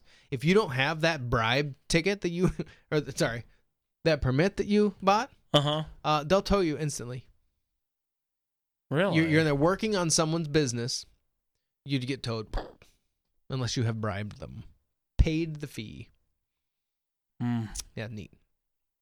After being told by a judge that it can't keep snooping through residents' trash, the city of Seattle is still determined to stop residents from throwing food in the garbage. King County Superior Judge Beth Andrus ruled last week that the city cannot simply dig through residents' trash without first getting a warrant. The city has told trash collectors to search trash bins as a way to enforce Seattle's ban on throwing away compostable trash. Are you so they're telling people to snitch on their neighbors? No, the city. The garbage trucks are supposed to go through their garbage. Oh my. And make sure they're not throwing away stuff that should be in the compost. And Andrus said the city was allowed to ban residents residents. I didn't stutter on purpose. To ban residents from throwing food waste in the trash. But ordering trash collectors to search through the garbage for violations was a violation of privacy rights by authorizing warrantless search of private property. Why don't they, this is insane, but why don't they put a special number on each bag or whatever, and then once they get it to the dump, is it still private property? Yeah. I don't know. Then if that's the case, you can't sift through the whole garbage, but I don't know. Anyway, we relied on Washington's right to privacy, which ensures that, quote, no person shall be disturbed in his private affairs, explains Ethan Blevins, an attorney with the Pacific Legal Foundation, which brought the lawsuit against the city. The judge agreed that the garbage can contains private information about our lives that deserve protection from prying eyes. If Seattle wants to rifle through your trash, it'll now need a warrant. Now, the Seattle Times reports city officials are, quote, recalibrating the ban and weighing whether to appeal the decision. In other words, they're deciding whether they should spend more public money to continue a legal battle over what people throw in the garbage. In the meantime, city officials say trash snooping will stop. The citywide ban on throwing food in the garbage was passed in 2014. The rules took effect January 1, 2015. I wonder if all the people that have been fined, if they're going to get their money back. Violations of the ban were punishable with $1 fines for each instance of compostable food found in the trash. 3 banana peels, $3. Quote, it wasn't a precise thing by any means. Andy Ryan, a spokesman for Seattle Public Utilities. The inspectors were eyeballing cans for visual signs like chicken parts. Are you kidding me? They're throwing away a can. Oh, is there food left in there? Is there anything left in there? Oh, $1. But you would think Can you imagine?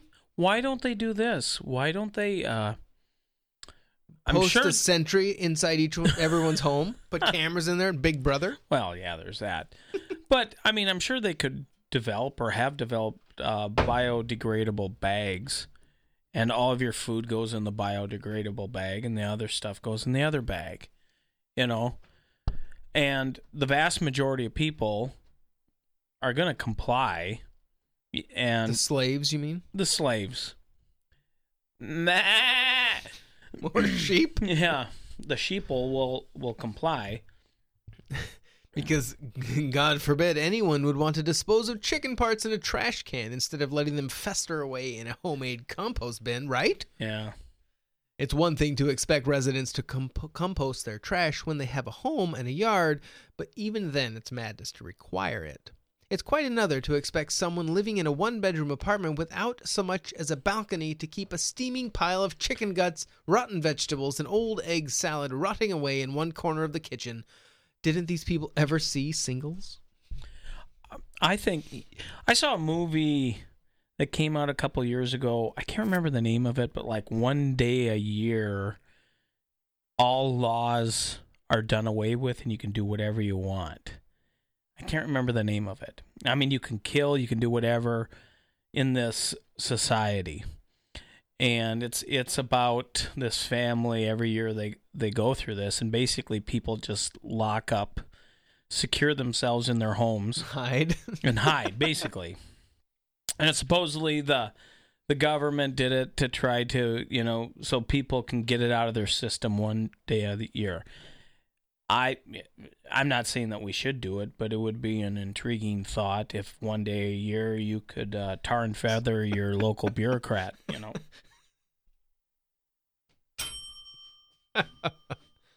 But also, like many nanny state policies, the trash ban comes with good intentions. Before the ban, Seattle sent more than 100,000 tons of food to landfills, food waste, according to Seattle Public Utilities. That not only takes up a lot of space, but adds to the cost of collecting and trucking away the city's garbage. But like many nanny state policies, the good intentions aren't enough to make change happen. Rather than simply asking residents to compost their food trash or encouraging the practice with a public service ad campaign, the city went further and made it mandatory. Making it mandatory means there has to be an enforcement mechanism to catch those who aren't complying, and that enforcement mechanism requires trash collectors to become garbage police. And that's how the nanny state quickly becomes the trash police state. Totalitarian. Heyo. If you smell what the Rock is cooking. Yes. Cooking compost. This is the David Allen Show. There was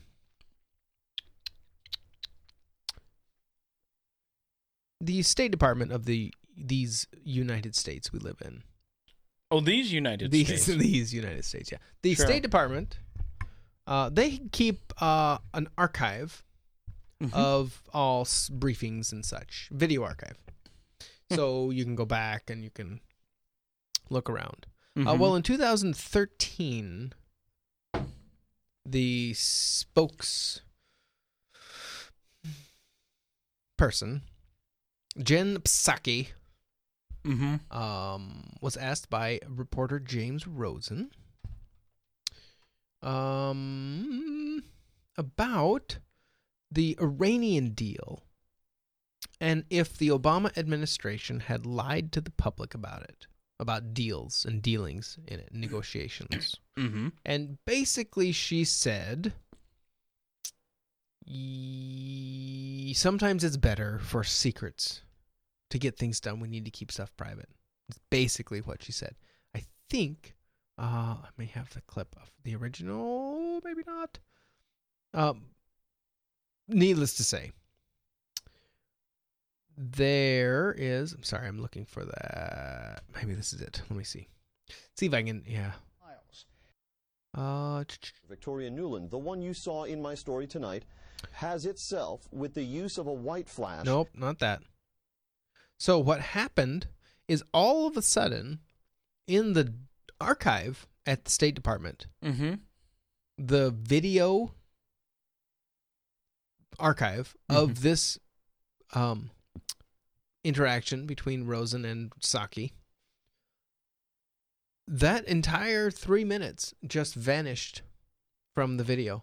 Ooh. And what was in place was a white flash, which apparently is it's standard in editing rooms for video. It's like a lazy edit. I don't know how to make it work. Just put a white flash, so it's a frame of kind white. of like what NASA does whenever a UFO goes through up at the International Space Station. Yeah, just a white flash. Yep. And that's kind of it's a quick, cheap edit. All of a sudden, from 2013, that footage has a cheap edit in it. Been deleted from both the State Department's official website and from its YouTube channel. In that exchange, Psaki effectively admitted that the administration had lied to me because the diplomacy needed, quote, privacy. The State Department told me just moments ago it cannot explain this deletion and is working to restore the excised material. They call it a glitch. James, thank you. A glitch. They called it a glitch. A glitch. A glitch. A glitch is when a program fails. It doesn't cut out the exact amount of video that you don't want people to see. And when they got called out, oh, it's a glitch. We don't know what happened as an accident. So you're saying they're lying to us? I think I don't want to put words in your mouth. Good. Woo. I don't want you to get in trouble. You know. Trouble. Well done. Jen Psaki. I think Nixon did that, didn't he? I'm not a liar. I'm not a crook. I'm not a crook. Peace, I'm not a crook. Now listen to me. Yeah. I'm not a crook. Exactly. Right? I want What's that called again? Performative. Performative. So you basically, I just did it right there. So I can't try. No. Whoops. Yes. In my opinion. Just. So every time you say to my recollection. Oh, yeah. Man, you get to my recollection. When you walk outside, your feet will go to the sky. Okay. It's not a lie.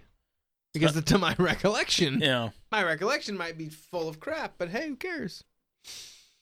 Just one day before the United Methodist Church geared up for its general conference beginning on Tuesday, more than 100 pastors, deacons, elders, and ministry staff publicly came out as members of the LGBTQ community. I don't know why. I mean, realistically speaking, they should make it okay to commit adultery as well. And then all the adulterers can come out as well, too. Because if they're not going to follow scripture in one thing, why not just... Mm-hmm. Yeah, I saw that 100 of them. But it is Methodist Church, so there's maybe one good Methodist church out of 1,000. So, I mean, you can't paint with too broad of a brush, but it's pretty broad. Well, we have sought to remain faithful to our call and covenant. Yeah, whatever. You have not always remained faithful to us. Liars are friars. Liars are friars.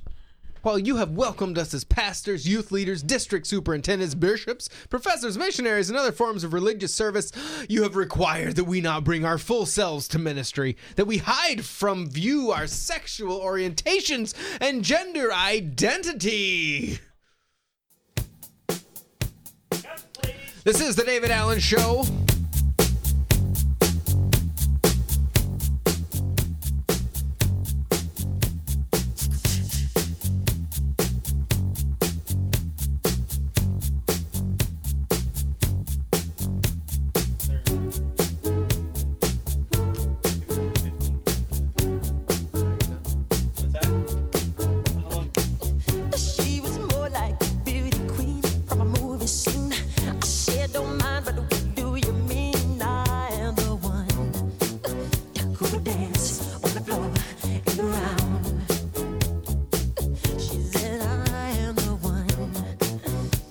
dance on the floor in the round.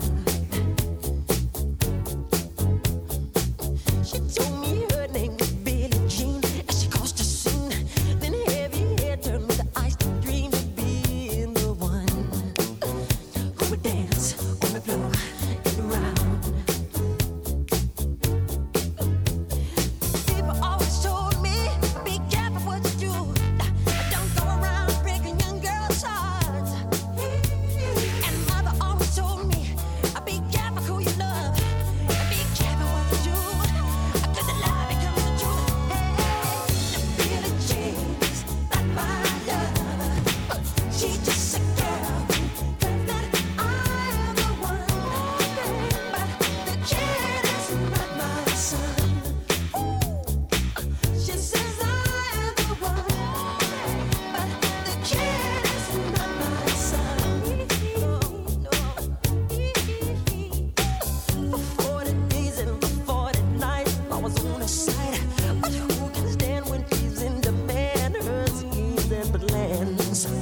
Go and dance on the floor in the round. So take my strong advice. Just remember to always think twice. Don't think twice. She told my baby we danced to 3. And she looked at me, then showed a photo. Baby cried, his eyes were like mine. Go and dance on the floor in the round, baby. People always told me, be careful what you do. Don't go around breaking young girls' hearts. Don't break no heart. But she came and stood right by me. Just a smell of sweet perfume. This happened was soon. She called me to her room. The Billie Jean's not my love. She's just a girl who claims that I am the one. But the kid is not my son. The Billie Jean's not my love. She's just a girl. This is the David Allen Show. May 12, episode 14. Sorry, I've been digging around Oregon news lately because it's insane. The Oregon governor vows executive action on gun control.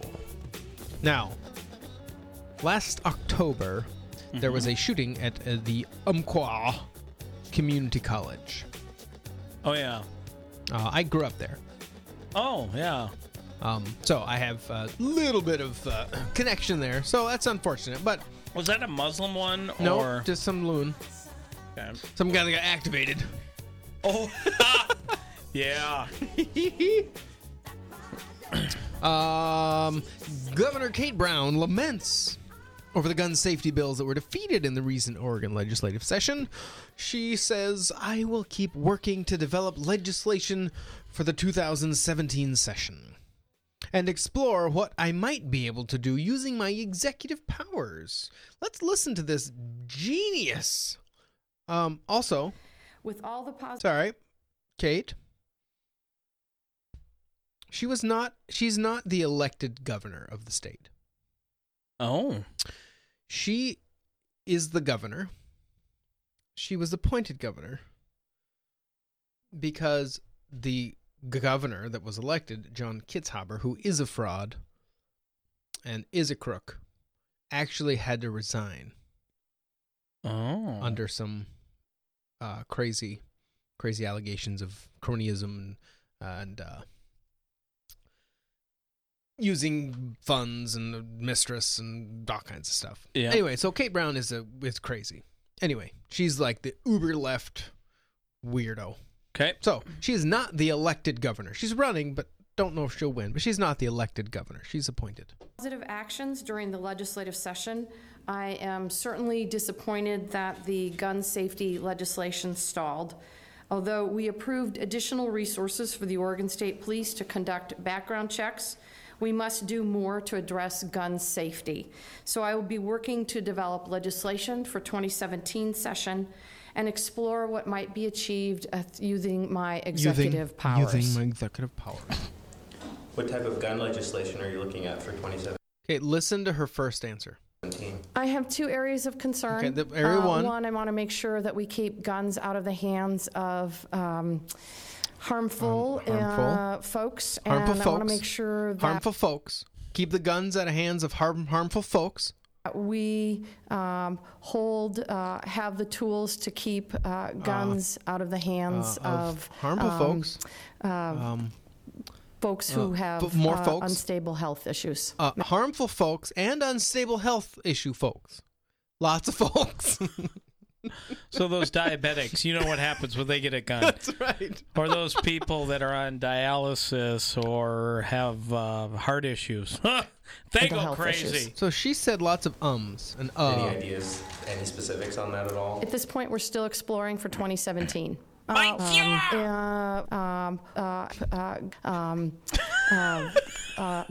explore what might be achieved using my executive powers.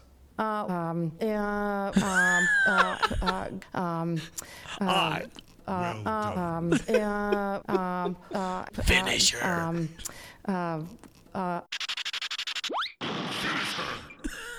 But that's all, folks.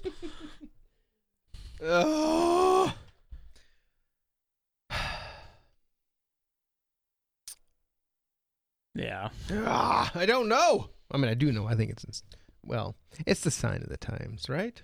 Well, plus, yeah. Progressives think that the government is the solution. If there's a problem, the government's the solution. They speak liberal, right? Yes. I forgot what that language is called. What's that language again? Lies. Oh, yes. There it is. But they're not classical liberals. They are the new progressive liberals. Yeah. Is that like so? Instead of like progressive rock, it's progressive. So prog rock, it's prog lib. Yeah. Oh, a prog lib. I'm a prog lib. Yeah. Ooh. Yeah. Did I just coin something? Did I just coin the phrase prog lib? Prog lib. Prog lib.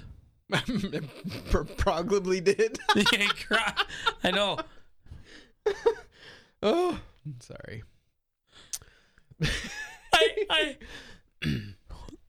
I think we got to coin something and then also create a mascot.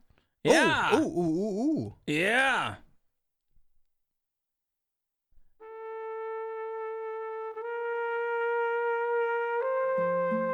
Harry Mancini? Or Henry Mancini? Bing, bing, bong, bong, bing, bing, bing.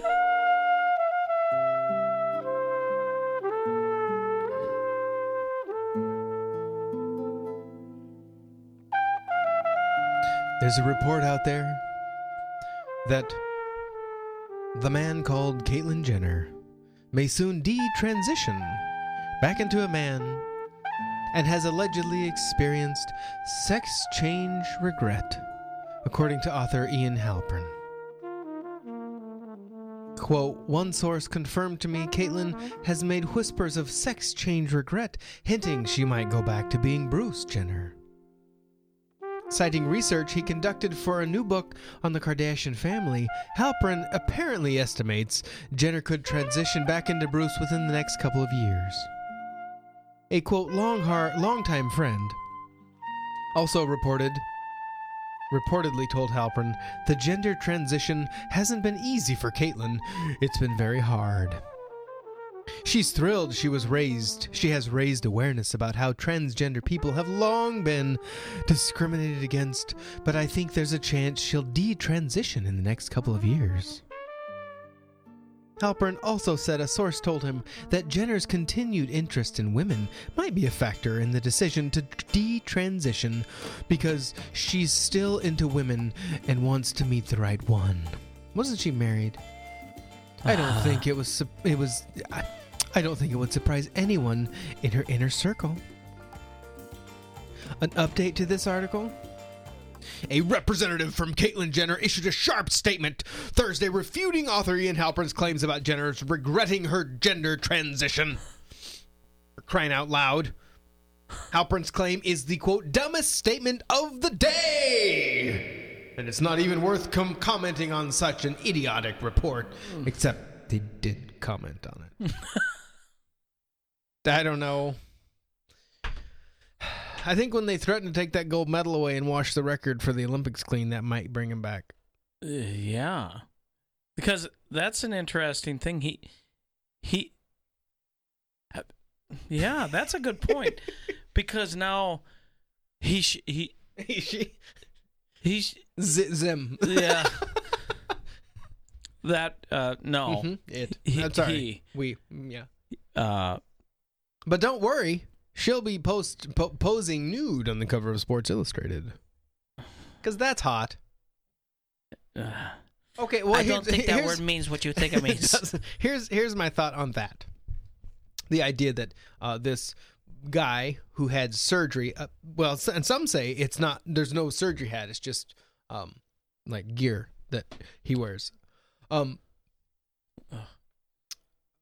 Let's just say, if it is surgery, it is totally built and made. Like all the gear that is female that would show, presumably, or almost show on that cover, is fake. Why don't they put a mannequin on the cover? Well, and they can Photoshop things and make it look absolutely ridiculously true. So just do that. I mean, you know they're going to have to airbrush it. They're not going to. Well, I mean, they're not going to. It's not going to be realistic. Right.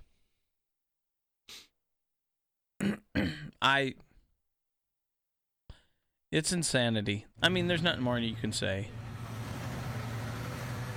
Come on now. In Europe, Emma Thompson, the actress, was protesting fracking in Europe. On private land, they disobeyed a sign, and the sound you're hearing is the owner of the land, driving around this group of people with a manure spreader, spraying out. And they're all panicking. No, stop, no.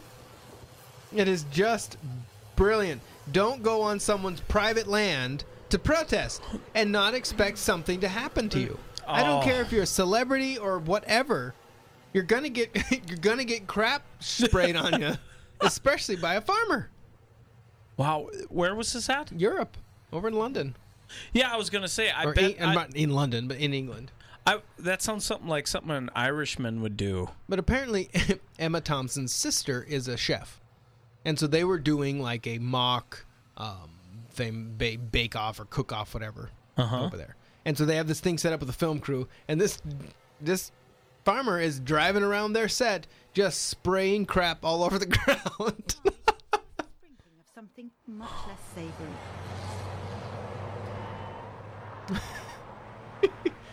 It's just... The field is meters from Quadrilla's proposed fracking site at Preston New Road, and the protesters didn't have permission to be here.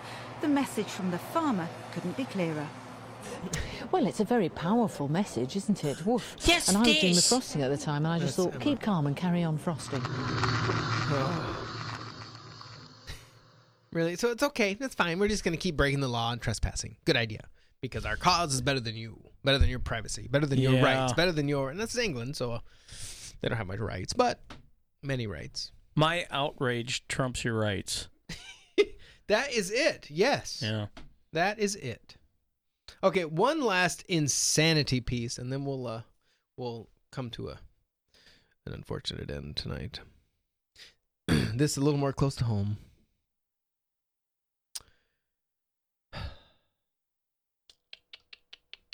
Hang on a second. We gotta set the mood. I think. What mood are you setting, baby? Okay, that's enough of that. Creepy. The University of Minnesota School of Public Health hosted an event to, quote, combat fat phobia. And fat depression for International No Diet Day, which is apparently celebrated on May 6. According to the event description on Facebook, quote, dispelling myths, fat phobia, and challenging social stereotypes was designed for apparent experts, in quotes, to discuss the history of diet culture and break down the myths and stereotypes around fat oppression and the medical model of fatness, expanding the diversity discourse on campus to include size. It's in the University of Minnesota School of Public Health. It also discussed ways to, quote, combat fat phobia in your own life and within the campus community. To increase attendance, the sponsors advertised, quote, limited pizza and anti-diet swag. Oh, remember? Limited pizza? Limited pizza, right. But should be all you can eat. Was it one of our first shows, the Oscars happened, and we went over the swag bag? Yes, Mm-hmm. yes. Early on in the David Allen Show, yeah. They get an anti-diet swag bag. What is that, just buckets of fat? Yeah, and high fructose corn syrup. Shh, that's okay. The two, quote, experts featured in the discussion, Virgie Tovar and Kathy Cater, believe in, quote, fat positivity, also called body positivity, while Cater is a psychotherapist who teaches parents... You're half right there. Who teaches parents that children, quote, come in all sizes. Tovar is an activist who is proud to be fat. Tovar's website, titled Lose Hate, Not Weight, claims she is a lecturer on fat discrimination.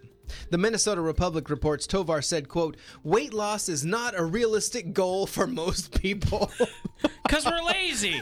And that diets are forced on people by a white heteronormative society. Or a healthy society. One or the other. Oh, man. You don't... Are you done with this? No, there's more. Okay. There's more. Oh, my. Tovar allegedly told the audience exercise and diets are constructs. Explain that. What in the world does that mean? What's a construct? It's like a cultural thing. You know, skinny is it used to be that the more plump you were, supposedly in the Middle Ages or whatever, only fat people had a lot of money, so fat was considered something that you wanted to be, because then you had plenty of food. So they're saying it's just this cultural thing that says that fat is bad. When doctors, and theoretically you would think public health nurses would say that being not fat, not at least definitely not morbidly obese is a requirement. You know, in boot camp, if you went in there and you couldn't if you couldn't pass your PFT, they put you in what they called the food blister. Is that where that word comes from? Food blister? Food blister? Yeah, I don't know. Well, it was food blister, so I think it should be National Food Blister Day or something. Oh, man.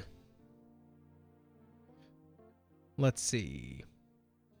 The Minnesota Republic notes, Tovar harped about discrimination regarding choices in sexual partners, how chairs are designed, and public transportation usage. Tovar claimed that fat shaming has made her avoid public transportation during peak hours. The talk was devoid of actual diet statistics. So is it the job of public transportation to not fit as many people in the bus as they can? Because some of them are large? Yeah. Is that the deal?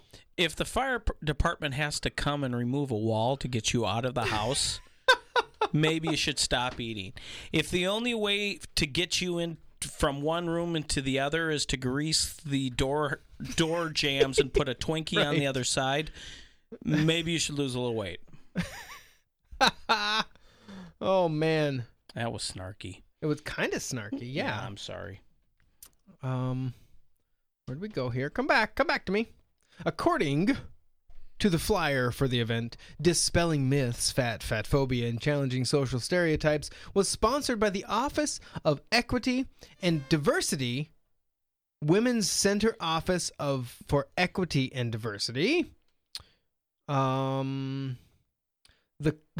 College of Food, Agriculture, and Natural Resource Science, the School of Social Work, the Improving Campus Climate Initiative, and the School of Public Health. Why would the School of Public Health do this? Because it's a political thing. The University of Minnesota's School of Public Health is ranked 8 in the country. Oh my God. Becky, look at her butt. It is so big. She looks like one of those rap guys' girlfriends. Who understands those rap guys? They only talk to her because she looks like a total prostitute, okay? I mean, her butt, it's just so big. I can't believe it's just so round. It's like out there. I mean, gross. Look. She's just so black. I like big butts and I cannot lie. You other brothers can't deny. Now when a girl walks in with an itty bitty waist and a round thing in your face, you get sprung. Sorry for that.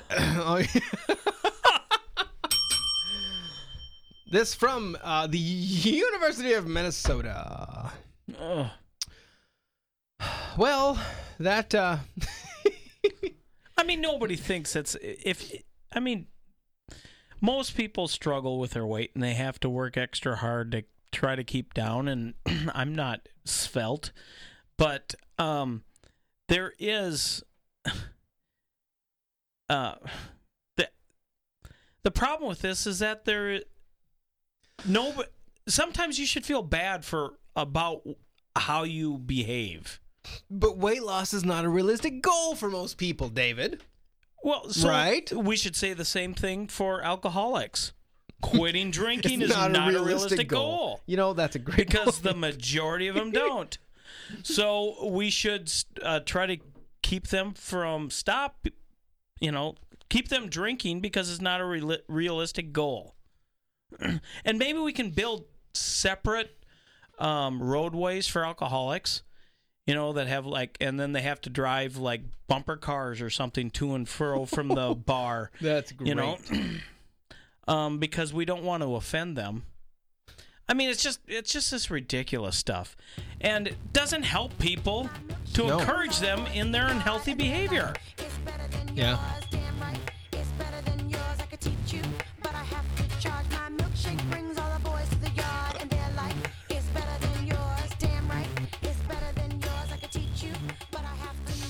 Because why not? I mean, if a lot of the music that these kids are listening to is encouraging this, well, let's go with it. It feels good. It's all fluid, right? Come on. It's not? It's not? Did you just say snot? Snot, yes. This is the David Allen Show. Spinning the insanity today. Michelle, can you handle this? Beyonce, can you handle this? I don't think they can handle this. Better move, give you a ride. Looking sexy, looking fly. Baddest chick inside. DJ, Gemini, inspired me. Attend the thing, there you are. Come on, baby, don't you wanna dance with me? Can you handle me? You gotta do much better if you're gonna dance with me tonight. This is before Beyonce was her own self. Oh, is this Destiny's Child? Destiny's Child.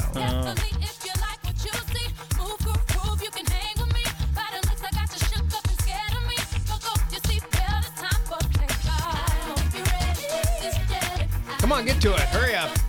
No.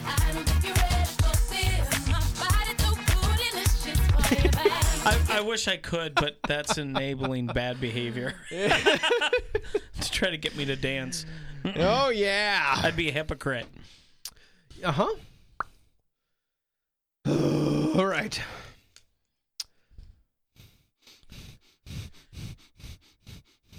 Hold on.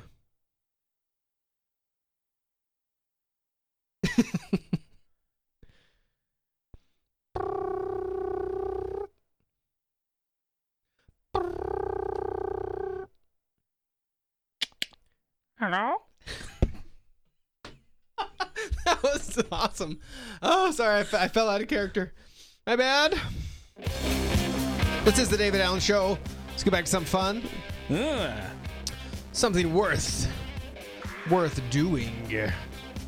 One quick look at the face bag. Bernie Sanders in Sioux Falls right now. That's too bad. And you know what?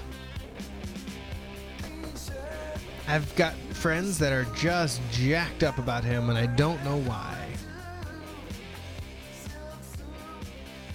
I know some people that just,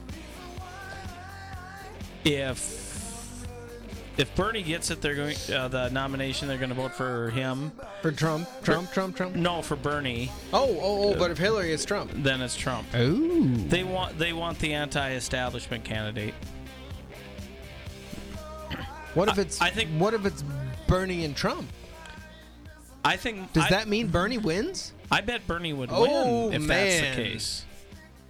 I mean, the only thing about that, I don't know if he's going to get much done. So Quagmire might be the best that we can hope for 4 years. Don't we kind of want that anyway? Yeah. At some point. Slow it down. Trump. I mean, it's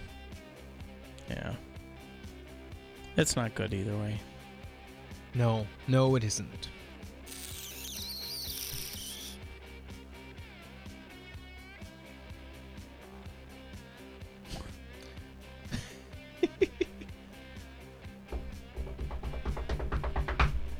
ESPN thinks ESPN's ads try to guilt you for checking Facebook. Why binge watch Netflix or post on Instagram when you could be watching the game? That's the oddly premised question ESPN asks in a new ad campaign that takes on some of the many new time drains competing with it for your attention, including streaming services like Netflix and Amazon and social media networks like Facebook and Twitter. In the first ad, a woman scoffs at a suggestion from a streaming service, clearly meant to be Netflix, though the company is never named, that she might enjoy a movie about a diamond heist. Silly algorithm, she chides, as she wraps herself in a Steve Kerr blanket and settles in to watch a sideline interview with the ESPN's Doris Burke, apparently the much more exciting option. In another, a man stands alone in a dark apartment, photographing a sandwich. Your life's so worth sharing, a narrator mocks.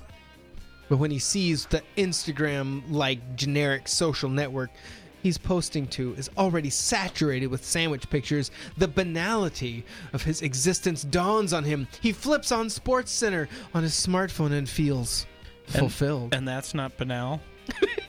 Never mind that market research shows that many people browse and post on social media as a second screen as they watch sports on TV. The idea is to stoke a sense of FOMO among prospective ESPN viewers. While you're busy posting sandwich pics or streaming diamond heist movies, you're missing out on the exciting moments happening live on the Disney-owned channel. But it's not just your attention that ESPN is competing for. The sports media juggernaut has been struggling lately as a growing number of cord cutters opt to throw out traditional cable TV packages in favor of streaming services like Netflix, Hulu, and Amazon. And while live events like the games ESPN airs are still the biggest draw of the traditional bundles, that may soon change. Earlier this year, Twitter won the hotly contested rights to stream Thursday night's NFL game through... Whoa! I didn't know this, through bidding that also reportedly involved Facebook, Amazon, and Verizon. They all bid for it? Twitter is going to stream Thursday night NFL games. Whoa! Wow! These commercials are ESPN's recognition that as the lines blur between traditional media and all manner of digital upstarts, everyone's a competitor. This, ladies and gentlemen, the news you need to know. The David Allen Show. Hey, that rhymed. Hey! You're a poet, and... This is the end. You didn't even realize it. I did it. It's a poet and didn't know it. Hey! Oh, wait, that's better. This is the end of episode 14. Thanks for listening. We appreciate your time and effort sitting through this fantastic array of insanity. This is the David Allen Show. You can find us on davidallenshow.com. You cannot find us anywhere on the web because we are elusive 6 days a week. Thursday nights, we're live, typically, on MixLR, and we are working on the video option. I don't know why. I mean, who knows? Yeah, I wouldn't. You have any last words over there, David? Yeah, I'm trying to be less snarky. But one we didn't hear. Tell us quick. You just had an excursion to the south. What happened? Yes, I did. Oh, you met a guy. Hijinks ensued. Hit a deer, stayed overnight. Like punched a deer? Yeah. Did you get in a fight with a deer? Yeah. It was a deer death match. It was exciting, intoxicating, and laugh out loud funny. No, we were driving from Phoenix, got to New Mexico, and slammed into a deer. And so we got to spend a night at a local motel. Luckily for us, the owner of the motel was not a homicidal maniac, so we got out of there, and we're on our way again until we got into Nebraska. And then again, tornadoes and severe thunderstorms stopped us in our tracks. And so once again, in spite of our desire to get home, we were thwarted. And yesterday we made it the rest of the way. T-warded home. We were T-warded home. T-warded on many accounts in many ways. But we finally made it. Now, Cletus, what did happen to that deer you had a fight with? Let's just say... Did he not walk away from it? No, he didn't. You didn't have two parties exiting that fight? What? What'd you say to me, boy? Are you making fun of me?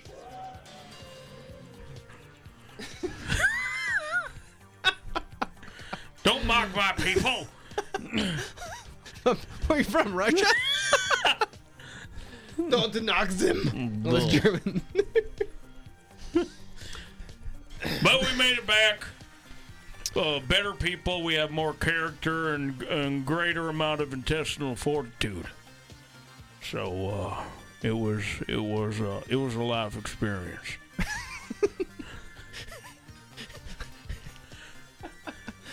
Cletus, you think you'd do that one more time? What's you think that? you'd do that again if you had the chance? This time I'd probably drive most of the way. No, I don't know. Maybe I would. If the price was right. Maybe maybe. We'll see. No, it was a good time. A lot of good conversation, and Did you see lots of Trump hate or Trump love? I did not. Well, I saw a lot of Feel the Burn bumper stickers. Bernard. And we. Other than that, I did not see a lot of Trump. I didn't see a lot of Hillary. Hillary. Did you see some of that Ted, that Mr. Cruz? No, I did. I say I did not see that. No, I did not. Bing, bing, bing, bing, bing, bing. Bing, bing, bong, bong, bing, bing, bing, bong, bong, boom, bang. China. Sorry. All right. This is the David Allen Show. Cletus, you need to go home? Yes, I need to go home. I'm done wore out. I haven't been this tired since the Nam.